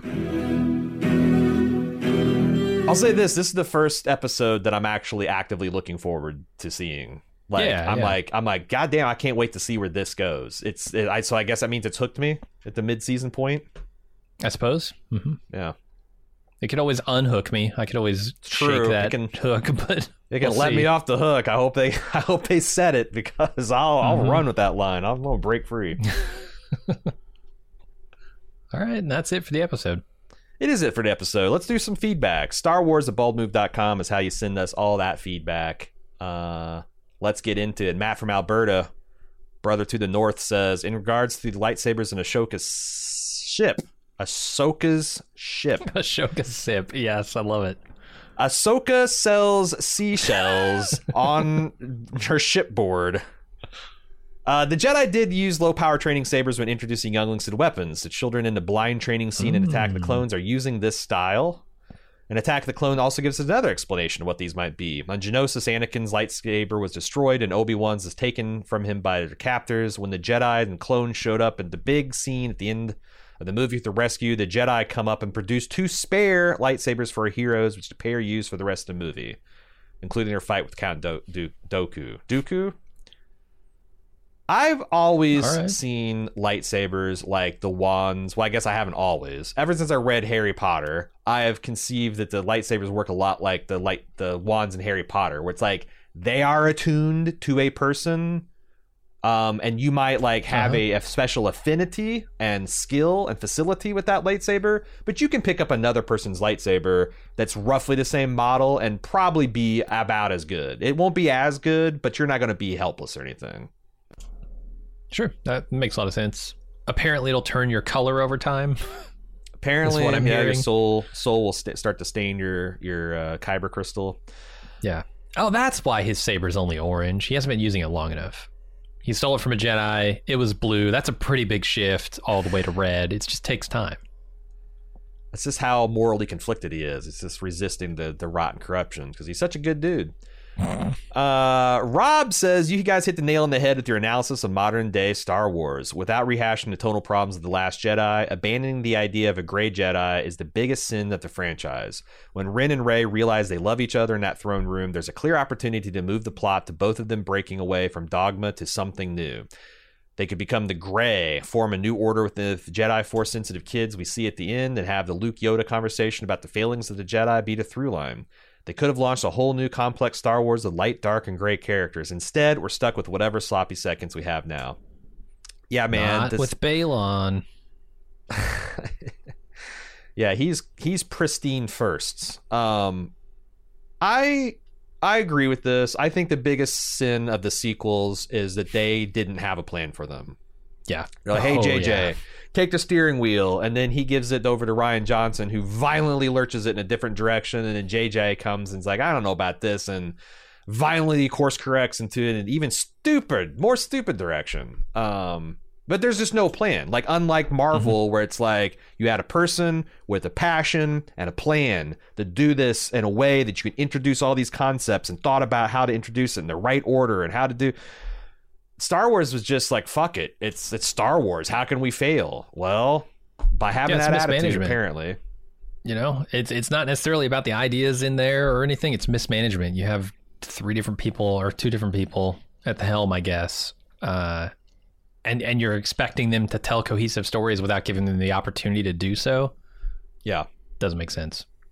Yeah, the brain trust that they had formed after they bought Star Wars to effectively exploit the license just has sucked at your job. That sucked. And most of the key personnel are still there. They've got like a creative team now with Filoni and Favre, but I don't know. Still not sure Star Wars is in a great place. Dan says, just wanted to stop and drop 2 things for you after listening to coverage of episode 3. As someone who's also read The Heir to the Empire, how Thrawn is handled in the new canon is definitely unstable ground, but Timothy Zahn actually came back and gave us far more backstory about Thrawn and the Chiss than we ever had before. He wrote 6 new books beginning his service and rise through the Chiss military all the way through his time as a Grand Admiral of the Empire. Thrawn is a Chiss. That's the race of blue-skinned, red-eyed people. The second book in both of the series kind of sucks, but they do lay out the strong tactician that old fans know him to be. So if you want to have a baseline for Thrawn without the cartoons, it's a good place to go. Also, as far as bringing video games to life, the gray Jedi of it all. Well, hold on. So we can't watch these 7 episodes that people say are essential from Rebels or Clone Wars. We're going to read 6 whole novels. I don't know, man. The thing is when did this? Because I read there was a new Star Wars Zahn I know Timothy Zahn got back in the game trilogy, and I read that, and I'm trying to think. Did I read the first few books of this Thrawn series? Probably not, because this was like over 15 years ago. But yeah, I don't know. Yeah, I can't high speed Timothy Zahn's bibliography, but I don't know. I'm not going to obviously do this in the middle of the season, but Thrawn is one of my favorite characters, and if they really hook me good, I could see myself going to, because I kind of wanted an entry point back into like expanded Star Wars stuff. I'm reading a lot more now and reading science fiction, and it's fun to have a book you can finish in a day or 2 that's, good, a decent. I remember some of those things were fucking barn burners, man. I lost many hours in sleep in junior high and high school. Showed up bleary-eyed to many a day because I just couldn't stop reading the latest whatever Star Wars book. Some shit ones too, but as far as bringing the video games to life, the gray Jedi of it all, remember one of the best Star Wars games, Knight of the Old Republic, explores the middle ground between Jedi and Sith and has one hell of a story that isn't Palpatine somehow returning. Man, I made 3 attempts to get into the Knight of the Old Republic and I never could. I thought the game part of it sucked too bad. I beat it. I was interested in it because it was kind of an early, let's say, Bethesda-style RPG. And it seemed like it had quite a bit of options and freedom of choice and stuff. And I found it really compelling. I thought Knights of the Old Republic was awesome. I finished it, but that was 20 plus years ago. It's been a long time. Yeah. Remember Darth Revan's in that or something? I don't know.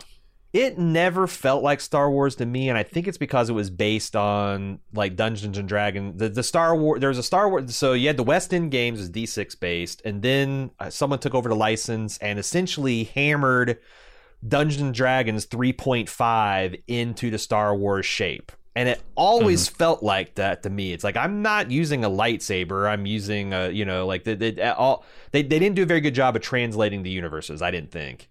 And I felt like that came across in the game. Like this feels like a weird adaptation of Star Wars rather than Star Wars. And I didn't like the gameplay either. But I've heard the story is really great. Maybe I need to find... That's something I wouldn't mind, watching like a 30-minute explanation for what the hell happens in Knights of the Old Republic, because I miss a lot of those references too. I tried playing KOTOR 2, and I got to a bug where I couldn't travel to the planet I needed to go to, and I stopped playing. So I never finished that one. Going back to the Timothy Zahn thing, it's like, does that make me feel better? No, because George Lucas, in my opinion, has fucked up his own works. Like, he doesn't interpret his own works correctly. He goes back and makes Han not shoot first because he thinks Han is a good guy. Mm-hmm. He hasn't become a good guy. He is a good guy. He would never shoot a person in cold blood, even as... And it's just like that. Like, the same with Spielberg putting walkie-talkie, covering up the guns in E.T. It's just stupid. So, like, did Timothy Zahn, did Dave Filoni show up with a beer and say, you know what, I always liked Grand Admiral Thrawn, George Lucas, or the Lucas Arts, or Lucas, or whatever, Incorporated just threw out all the EU, but I want to bring Thrawn back, and I want you to help, and Dave and Zahn's like, fuck yeah, brother, let's do this.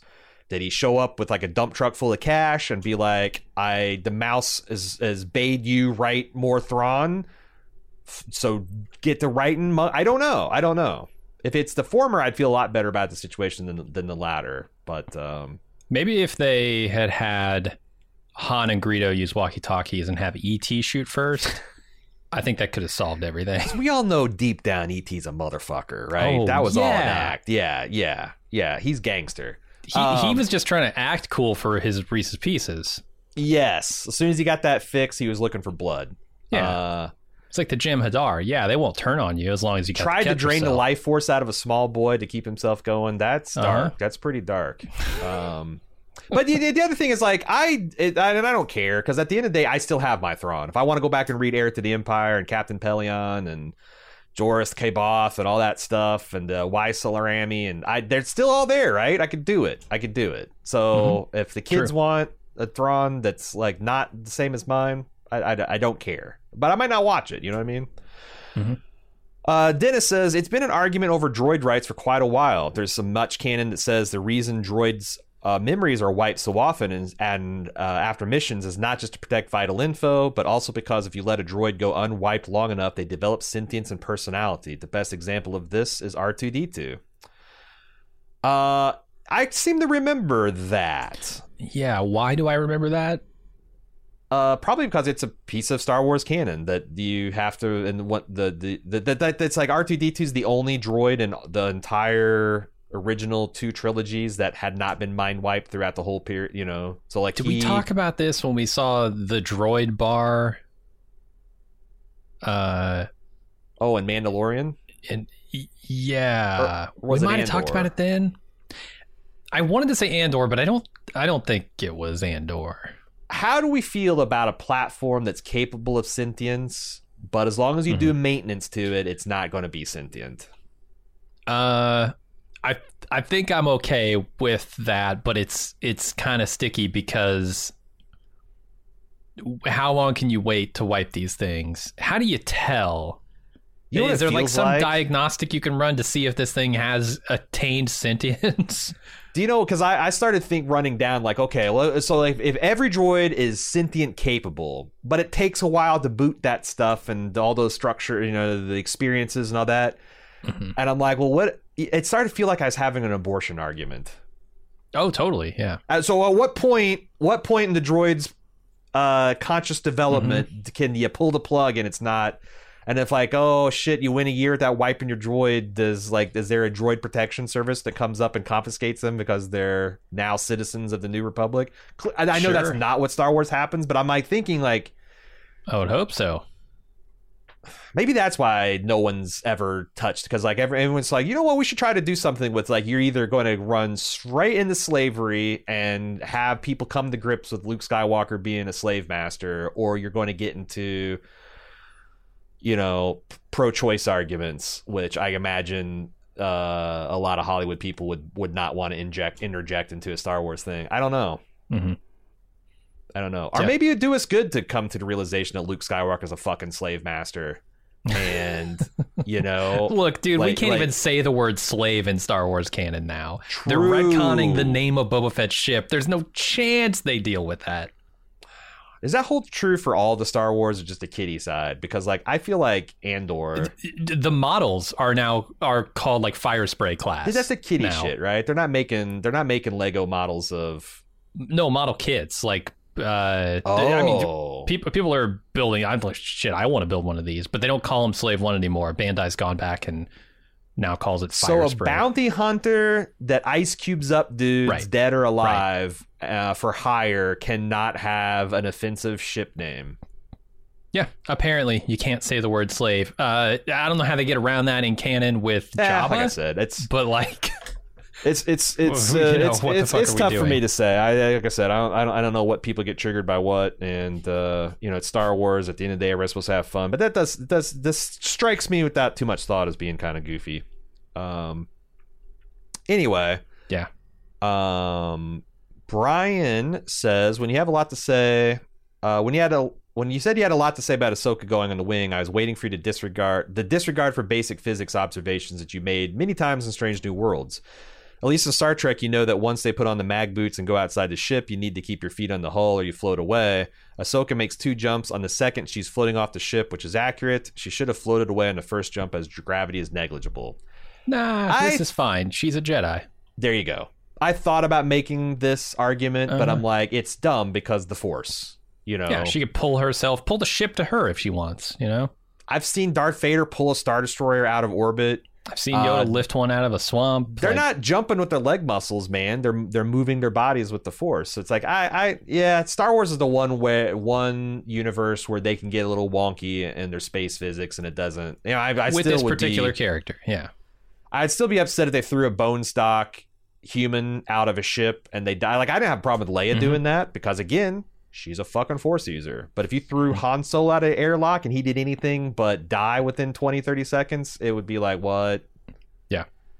So, Marcus says, Rebels and Clone Wars are the best Star Wars we've gotten outside of Andor and The Mandalorian. The stories and themes are mature and compelling in a way that you can't understand if you haven't watched.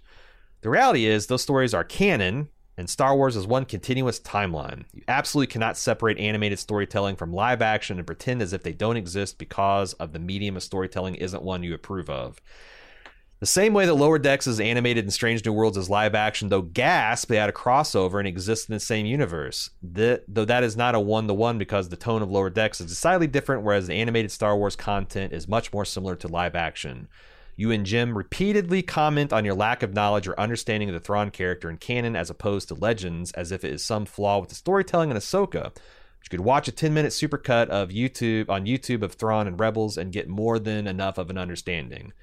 I don't doubt that there will be an introduction in live action, but the reality is this is a continuation of a larger story with the characters who have pre-existing arcs, motivations, and relationships between each other. Be like someone saying, who's this Luke asshole and why is everyone looking for him, while watching episode 7 for the first time because they refused to watch the OT because it looked old or some stupid shit like that.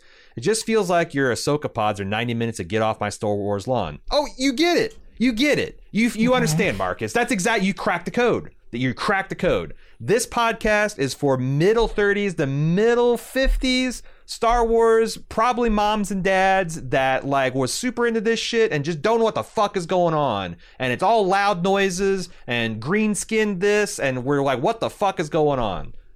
Get off our fucking Star Wars lawn. Would you like to add anything? I watch Star Trek Lower Decks. I'm not opposed to watching Rebels and Clone Wars. I simply haven't. I think from a business perspective, they need to be doing this more thoughtfully, because I would say most Star Wars fans have not seen Clone Wars or Rebels, right?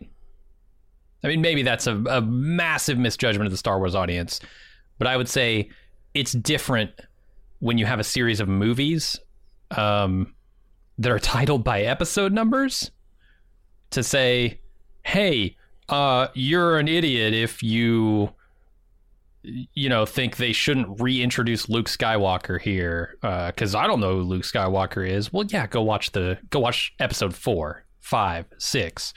Go watch all those, because those are movies in a series. This is an entirely different show. This is an entirely different set of characters. Like, like we said, if this was billed as Rebels season 13 or whatever, we probably wouldn't start it. It's right. This is not Rebels 2. If this were Rebels 2, I probably wouldn't watch it because I didn't watch Rebels 1. Right. I'm not going to jump into the Matrix and watch the third Matrix movie. I'm not, like, that would be unfair of me. I think from a business perspective, it's a bad idea to assume that everybody has seen everything Star Wars. And because it's just not true. Look, it's not true in a way that it kind of is true over on the Marvel side. Most people have seen, if they've seen anything Marvel, they've seen almost all of Marvel. Yeah. But they do it better over there. They do it much better. They give me the details I need to know in the movie I'm watching. And they don't really care if I've seen the rest of it. You are starting to see the cracks, I think, in even that approach, because as they have more and more so of much. Yeah. But like, you know, I don't know what to say, because like I also don't think they're analogous. Like, I have never seen the Lower Decks. I don't like the Lower Decks. I tried to watch the first 2 episodes. I thought it's not for me.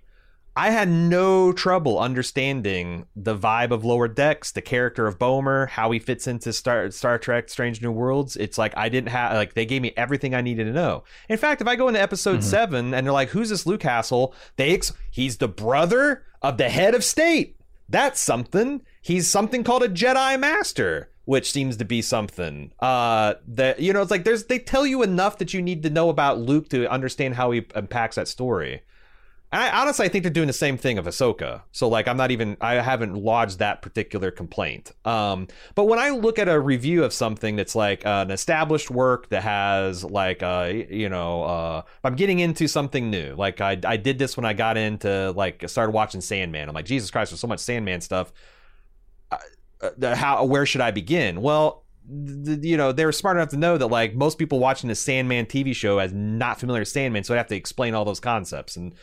And a lot of times you'll read with a sequel series, like you'll see a line in review that says something like, this is an excellent on-ramp for new fans because it's a brand new story and there might be some characters and you might appreciate some Easter eggs and backstories, but you don't need to know that stuff to jump in and get in. And then you'll read a review that says, you know, while this is a decent blah, blah, blah, it doesn't offer much for people who are not already fans to get in. I thought Ahsoka was marketed as the former, that this is a good on-ramp for people who don't want to watch 87 fucking seasons of cartoons. And I think it has been. So like, yeah, I don't know. But my complaints last episode were not that like, they didn't explain it. It's just like, it was just a whole bunch of Star Wars retreads. It was treading like plot water at the same time. I don't know, but yeah, this is 2 old Star Wars men that not happy with the state of their formerly beloved franchise, and I think there's a market for that. I've looked on iTunes and YouTube's. There's a lot of people there to tell you that Ahsoka is amazing and great, and tell you all the connections to the Clone Wars and the Rebels and all that stuff. And people don't want that. It's out there. Find it. This is for the rest of the people who are just trying to figure it out or having fun with it and taking a piss out of it. And if that's not the podcast you want to listen to, get off our yard, because that is the podcast this is.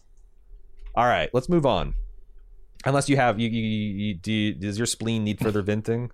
No, you've vented. I guess I shouldn't speak for you. Yeah. Yeah.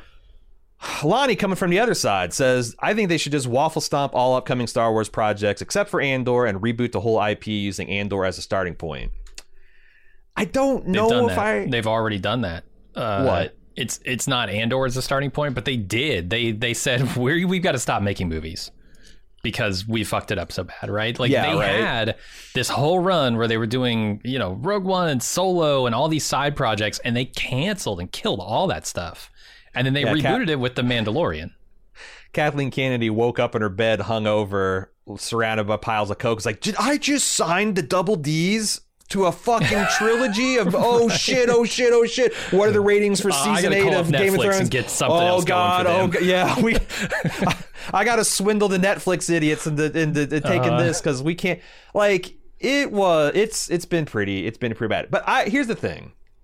I think making everything in Star Wars look like Andor would be just as big a mistake as making everything in Star Wars look like Mandalorian. Mm-hmm. There needs to be Star Wars for kids, Star Wars for family, and yes, now that there are Star Wars adults, I would like for there to be some adult Star Wars. It doesn't have to be fucking and decapitation and John Wick shit, but it has to be serious like Andor. And I would like the mouse. That seems like they haven't, like, they got a streaming service where you have to balance all this shit. Mature stuff, people for adults, stuff for kids, stuff for babies. Like, just do that with Star Wars, guys. And that way I can choose which track of Star Wars I want to engage with. I can just do family and adult stuff, and all the kiddie shit, all the Saturday morning shit I can skip out on. Yeah, I think Star Trek is running rings around Star Wars right now in that regard. Isn't that wild? Right, because after like Insurrection, I would have said Star Trek is pretty much dead and nobody likes it anymore. And they came out with Disco, and I was like, it's not for me, but it's like kind of a more action oriented, like a serialized kind of thing. And now they've got stripes for everybody, right? They've got the old nostalgia stripe if you want to get in on Picard, and some of it wasn't very good, some of it was. Now you've got Strange New Worlds for those old school fans, right? You've got Prodigy for the kids, which might have gotten canceled. I can't remember. You've got Lower Decks for people who want some comedy, like a lot more comedy in their shows. I think they're doing a great job over on Star Trek. Star Wars needs to find that footing for sure. And it's they're coming close. They're getting there, I think. And there was a lot of fits and starts on the Star Trek side too. Like that, it took them a while to get their shit together and kind of figure out. But now it's like, it feels like it's firing on all cylinders, and Star Wars is still sputtering. Even though I think we're in the third. This is again the Filoni and far. I feel pretty good about it, but this is the third kind of like, oh shit, we need to completely rethink what we're doing to Star Wars here. Yeah. When's the last time we had a Star Wars movie? Before the pandemic, right? Was it Solo? Was that the last one? I think so. So like, I don't know. It's been years. It's like I said, I don't think doing everything Andor style is the answer to. And it's clear that the mouse is not going to decanonize everything and start a clean slate anyway. So I hope someone like Favre and Fellini can go through, and that's one of the things I really like about, for example, Star Trek, Strange New Worlds, is it seems like that brain trust is very interested in going through the old canon that is wildly all over the place in terms of tone, in terms of politics, in terms of power capabilities and tech. And it seems like one of the things they're doing is trying to, like, with this new series, thread all that stuff and stitch it together and make it meaningful. And I hope that Disney can do that with Star Wars. There's too much money for this to languish in futility forever. I hope Favre and Filoni got it figured out, but I don't know. Still mixed results. Christine says, ultimately, I blame Disney for the original sin of turning EU books into legends. I'm 39, and those original books were like my Star Wars Bible. I was pissed when I found out the sequel trilogy was not using the very excellent material they'd already established for them to use. Now, I don't hate that people are trying to correct that wrong, even though it's different now. It's the sequel trilogy's fault that they can't do those same stories now, as they no longer fit into the trajectory of the story in the same way. Yeah, that's the big shame about the sequel trilogies, is that picked a direction for Star Wars to go in, and no one wanted to go in that direction. Nobody wanted to go. Like, and how do you run that back, right? How do you roll that back? You decanonize 3 of the films? I've met people who are the Force Awakens fans. I've met people who are the Last Jedi fans. I have never met a fan of the entire sequel trilogy. And in fact, they're almost violently opposed to each other. In fact, I don't even know if I've ever seen a person who's like, you know what, Rise of Skywalker, pretty fucking good. It's like exclusively people to like, why couldn't things be like The Force Awakens versus The Force Awakens was bullshit and boring and retread. Last Jedi, super cool, new, visual, groundbreaking. It's a damn shame is the trajectory of that sequel just was in a direction that nobody wanted to go to. Like Christine says. I also wanted to add that Thrawn is still the same cool, calculated nemesis that uses species art and culture against them in battle. He actually does that to Hera at one point in Rebels on her home planet of Rylaw. Well, that's cool, because that's the thing that makes Thrawn cool. He's a thinking man's admiral. And he also still has that freaky bodyguard in Rebels, though he wasn't on the ship that got purged away, so I'm not sure where he ended up. Point being, it shouldn't all be that different. It's just going to be a different story to tell with him in this time period, and that's fine. Like, if it's the essentialness of Thrawn is his cerebral approach to warfare, and his emphasis on like logistics, and not just like tactics. The gears of war. Is Marok his freaky bodyguard? I don't know. I don't know anything about the freaky bodyguard. That would be interesting if that dude is a Nergiri. Yeah, I could get that. That'd be kind of cool. I do think that, like, if this guy's anywhere, he's just searching for Thrawn, right? He's a fanatical follower. Mm-hmm. But that's the other thing, is like, is the backstory of that race the same? Are they like all like, do they worship are they worship the Skywalker? It's like, so that's the thing. It's like, and this goes back to Marcus's thing, get off my lawn. It's like, I tried to be thoughtful. Now I'm just going to be pugilistic the rest of the season. I'm just saying, this shit was canon. Mm-hmm. And now it's not. And people are like, you're refusing to accept the new canon. Well, you're refusing to accept the old canon. Let's have a fucking schism. I'm going to like fucking put on a hair shirt and nail the 39 Star Wars novels to all you fucks doors one night. And we'll just have a reformation. You know, you guys can break off and do that shit. We'll still have our clergy in robes and giving out the wine. And I don't know. I don't know where this all goes, but it's just like, it's very frustrating to have someone say, like, you're just not accepting the new canon, when it's like, well, I did, and the only thing I did was get old. Like, I didn't do anything wrong. Like, they're just telling me all my favorite people didn't exist. Like, that Luke Skywalker that you thought was so cool didn't exist. He was just a cranky old blue milk swilling hobo on a planet with his X-Wing in the ocean while the New Republic bleeds because he's butthurt his Jedi Academy didn't take off. Okay, that's Luke Skywalker now. Great. Well, eventually you'll die and everybody will forget about the old canon, and true, Disney can move on and continue. My luck, I'll turn into a Force ghost, and I'll just be doomed to watch preceding generations make Star Wars dumber and dumber. But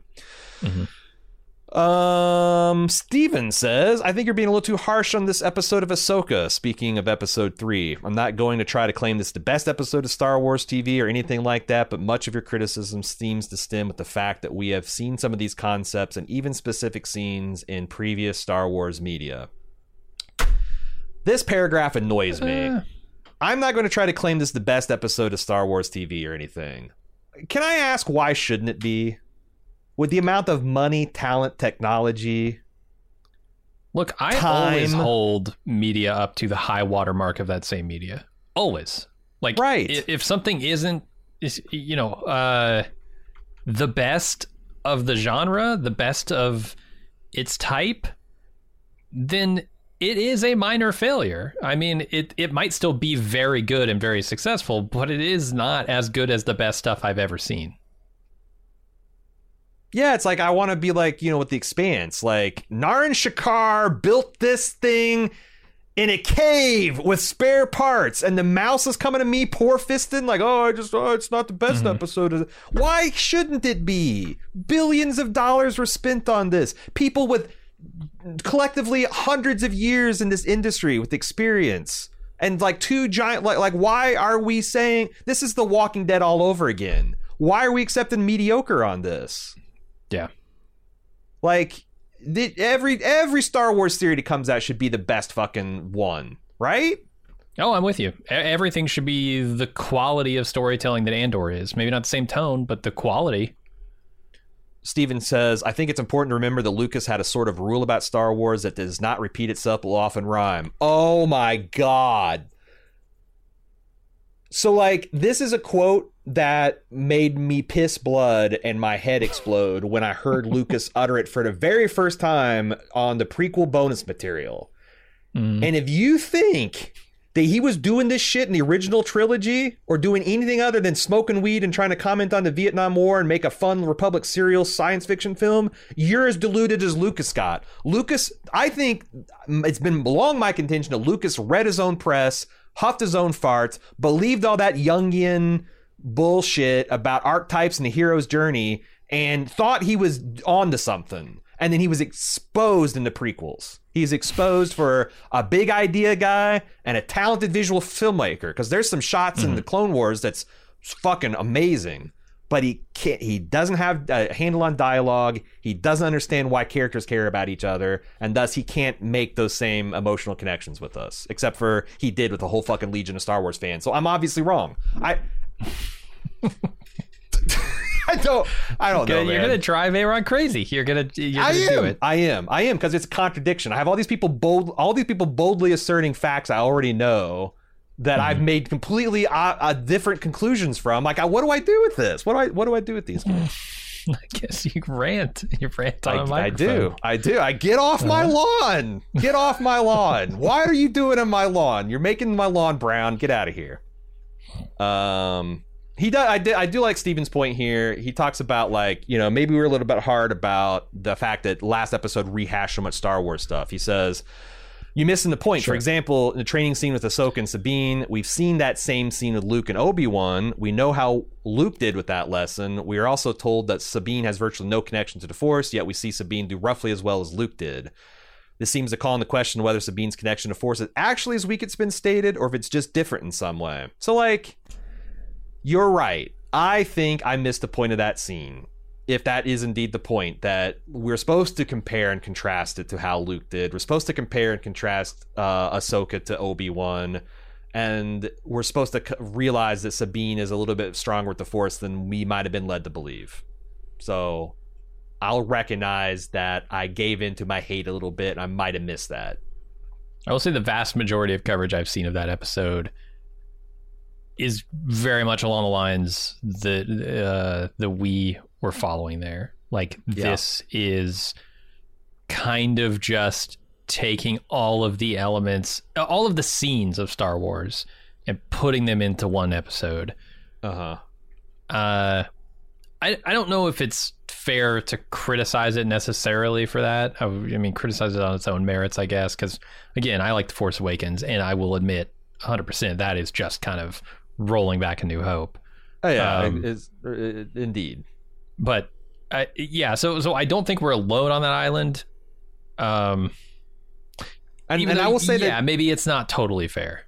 Even granting the stuff that I missed in that scene, I will still say it could use some old George Lucas direction, faster, more intense. Okay. Like, if we are treading over and we're just wanting to pay attention to the differences and stuff, like, I think that scene could have been double tempo. And it would have retained its utility and not felt like it's just, because that's the thing, like that episode is, now that I've seen this episode, they had an episode where it's like they need to get to this place and they have to do like maybe 5 minutes worth of character development, but also we don't have enough time to get into the next thing. So it's like, it just felt like a clearing your throat episode, which I always think is bad pacing, you know? But anyway. Yeah. Or maybe it's weird to say we don't have enough time. I never understand that in the world of streaming.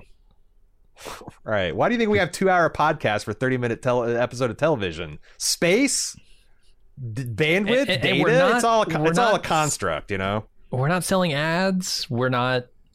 Wait, what? Trying to hit a certain amount of time. I'm talking about the TV shows. Like, you don't have to do any of that. You don't have the constrictions that you have in broadcast television. So why do I care that an episode is too long to be its own episode, but too short to be 2 episodes? Just jam it all together. That's what I'm saying. And I used to find that excuse a lot more compelling when people were forced to hit, like, you got to have a 42-minute episode. You got to have a 23-minute episode if it's a half hour. Of course. But, like, that hasn't been true in streaming for a couple of years now. That, like, you'll have, you know, we talk about Severance, how, like, it was the master of that. You'd have a 25-minute episode, a 57-minute. It's however long that chapter needed to be. Right. And they do that on stuff. So it's like, I don't understand why we have these weirdly paced transition episodes anymore. It shouldn't be like that. You know, or find a way to make the transition interesting. Liminal spaces, so hot right now. Get liminal with it, Dave. And if that part of your story is not interesting enough to make it compelling, cut it. You know? can't believe we're getting this something else. pugilistic on an episode of Ahsoka we kind of liked. So, Dave says Filoni's plan for the Thrawn cycle is to introduce him to Ahsoka, then continue the story in Mandalorian's next season, and then finally make a Thrawn movie. Take that for its worth, but it sounds right to me. Why can't you just tell this story in a show? Why can't you just call the show Thrawn and tell this fucking story all the way through? Money. Oh, That's boy. Money. I hope Mandalorian's sturdy enough to do a Thrawn, because introducing him in Ahsoka is fine. You don't want to step on Ahsoka's toes too much, I guess. But I don't think a Mandalorian is like, I think Mandalorian is solidly an entertaining but Saturday morning cartoon in its aesthetics and plotting and all that kind of stuff. Whereas I always think Thrawn is a little bit closer to Andor. But a Thrawn movie sounds like fucking really cool. So it feels like they're trying to make Mandalorian the backbone of Star Wars right now, and I don't think it's strong enough to hold the rest of it up. It's the cool. Full skeleton. He's really cool, and it feels like Star Wars, and it's fun to watch. But you're right. Is it sturdy enough to be the... But I don't know. Like, I'll see what Favre and Filoni come up with. Matt from Philly says, as a fan of the Rebels TV show, I can't help but feel those characters don't really blend with how they're depicted in Ahsoka. In Rebels, Hera was always motherly and strategic. She reeled in other characters from stupid decisions. Sabine had a witty sense of humor. Only Ahsoka feels roughly the same. Why was the choice to make these characters feel so stoic and tough? Their personalities feel now too similar to Ahsoka herself. Are you finding their personalities this way, or is this a Rebels-only problem? And I hate the excuse that the characters are older, so they've just completely changed. I find that excuse compelling. I mean, yeah, I'm kind of okay. War changes people for sure, but I don't have that relationship with them from before, right? So what do I know? I mean, when you think of Jedi Masters, when you think of generals, they are stoic and tough. And then you got Sabine. Look at Luke in Return of the Jedi, right? Right. He comes back. He's totally different. Yeah, towards it's like it weirded out all of his friends, right? Mm-hmm. So I don't know, but like the thing is, like this might be a Rebels only. Like because I watched a few clips. Like I watched a 10-minute clip on why Chopper's a war criminal. He's a bastard. He is a fucking bastard. But there's a lot more humor in Rebels than I appreciate. It's like I think people that say, "Oh, this is so," I think there are mature and interesting things. But I think people are lying to us that you don't have to wade through a whole lot of Saturday morning kiddie humor cartoon shit to get to it, because a lot of what I watched in that 10-minute Chopper clip was pretty lowbrow, 6-year-old pleasing humor involving droids and the heroes it's supposed to serve.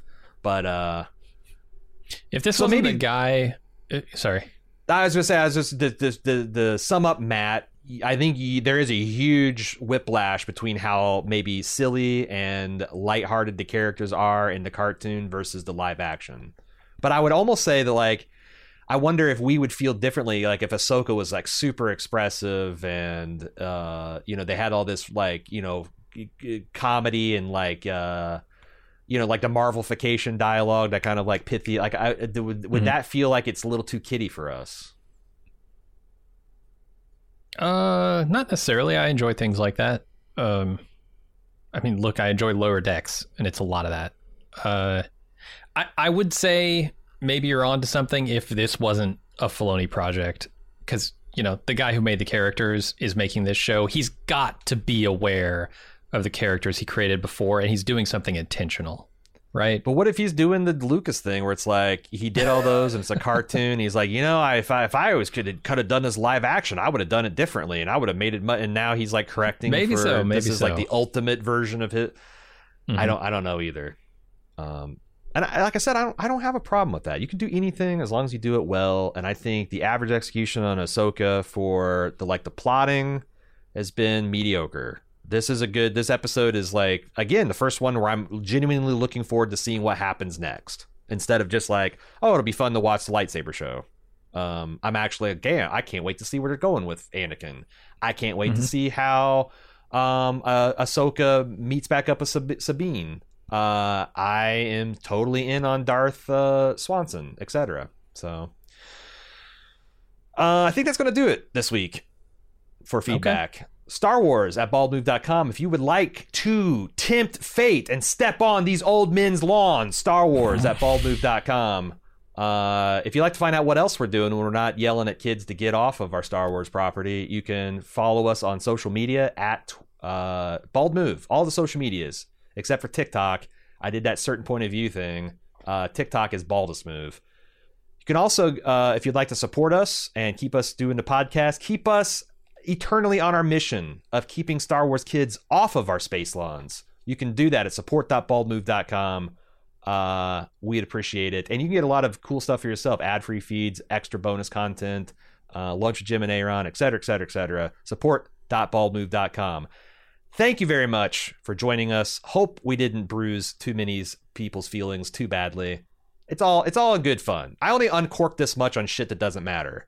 Like, you know, this is my reward for having to be infinitely patient with my family when I'm talking to them about politics and stuff. I can just fucking uncork on Star Wars fans. So appreciate that. It's an important part of my mental health. Until next week, I'm Aaron. I'm Jim. May the Force be with you.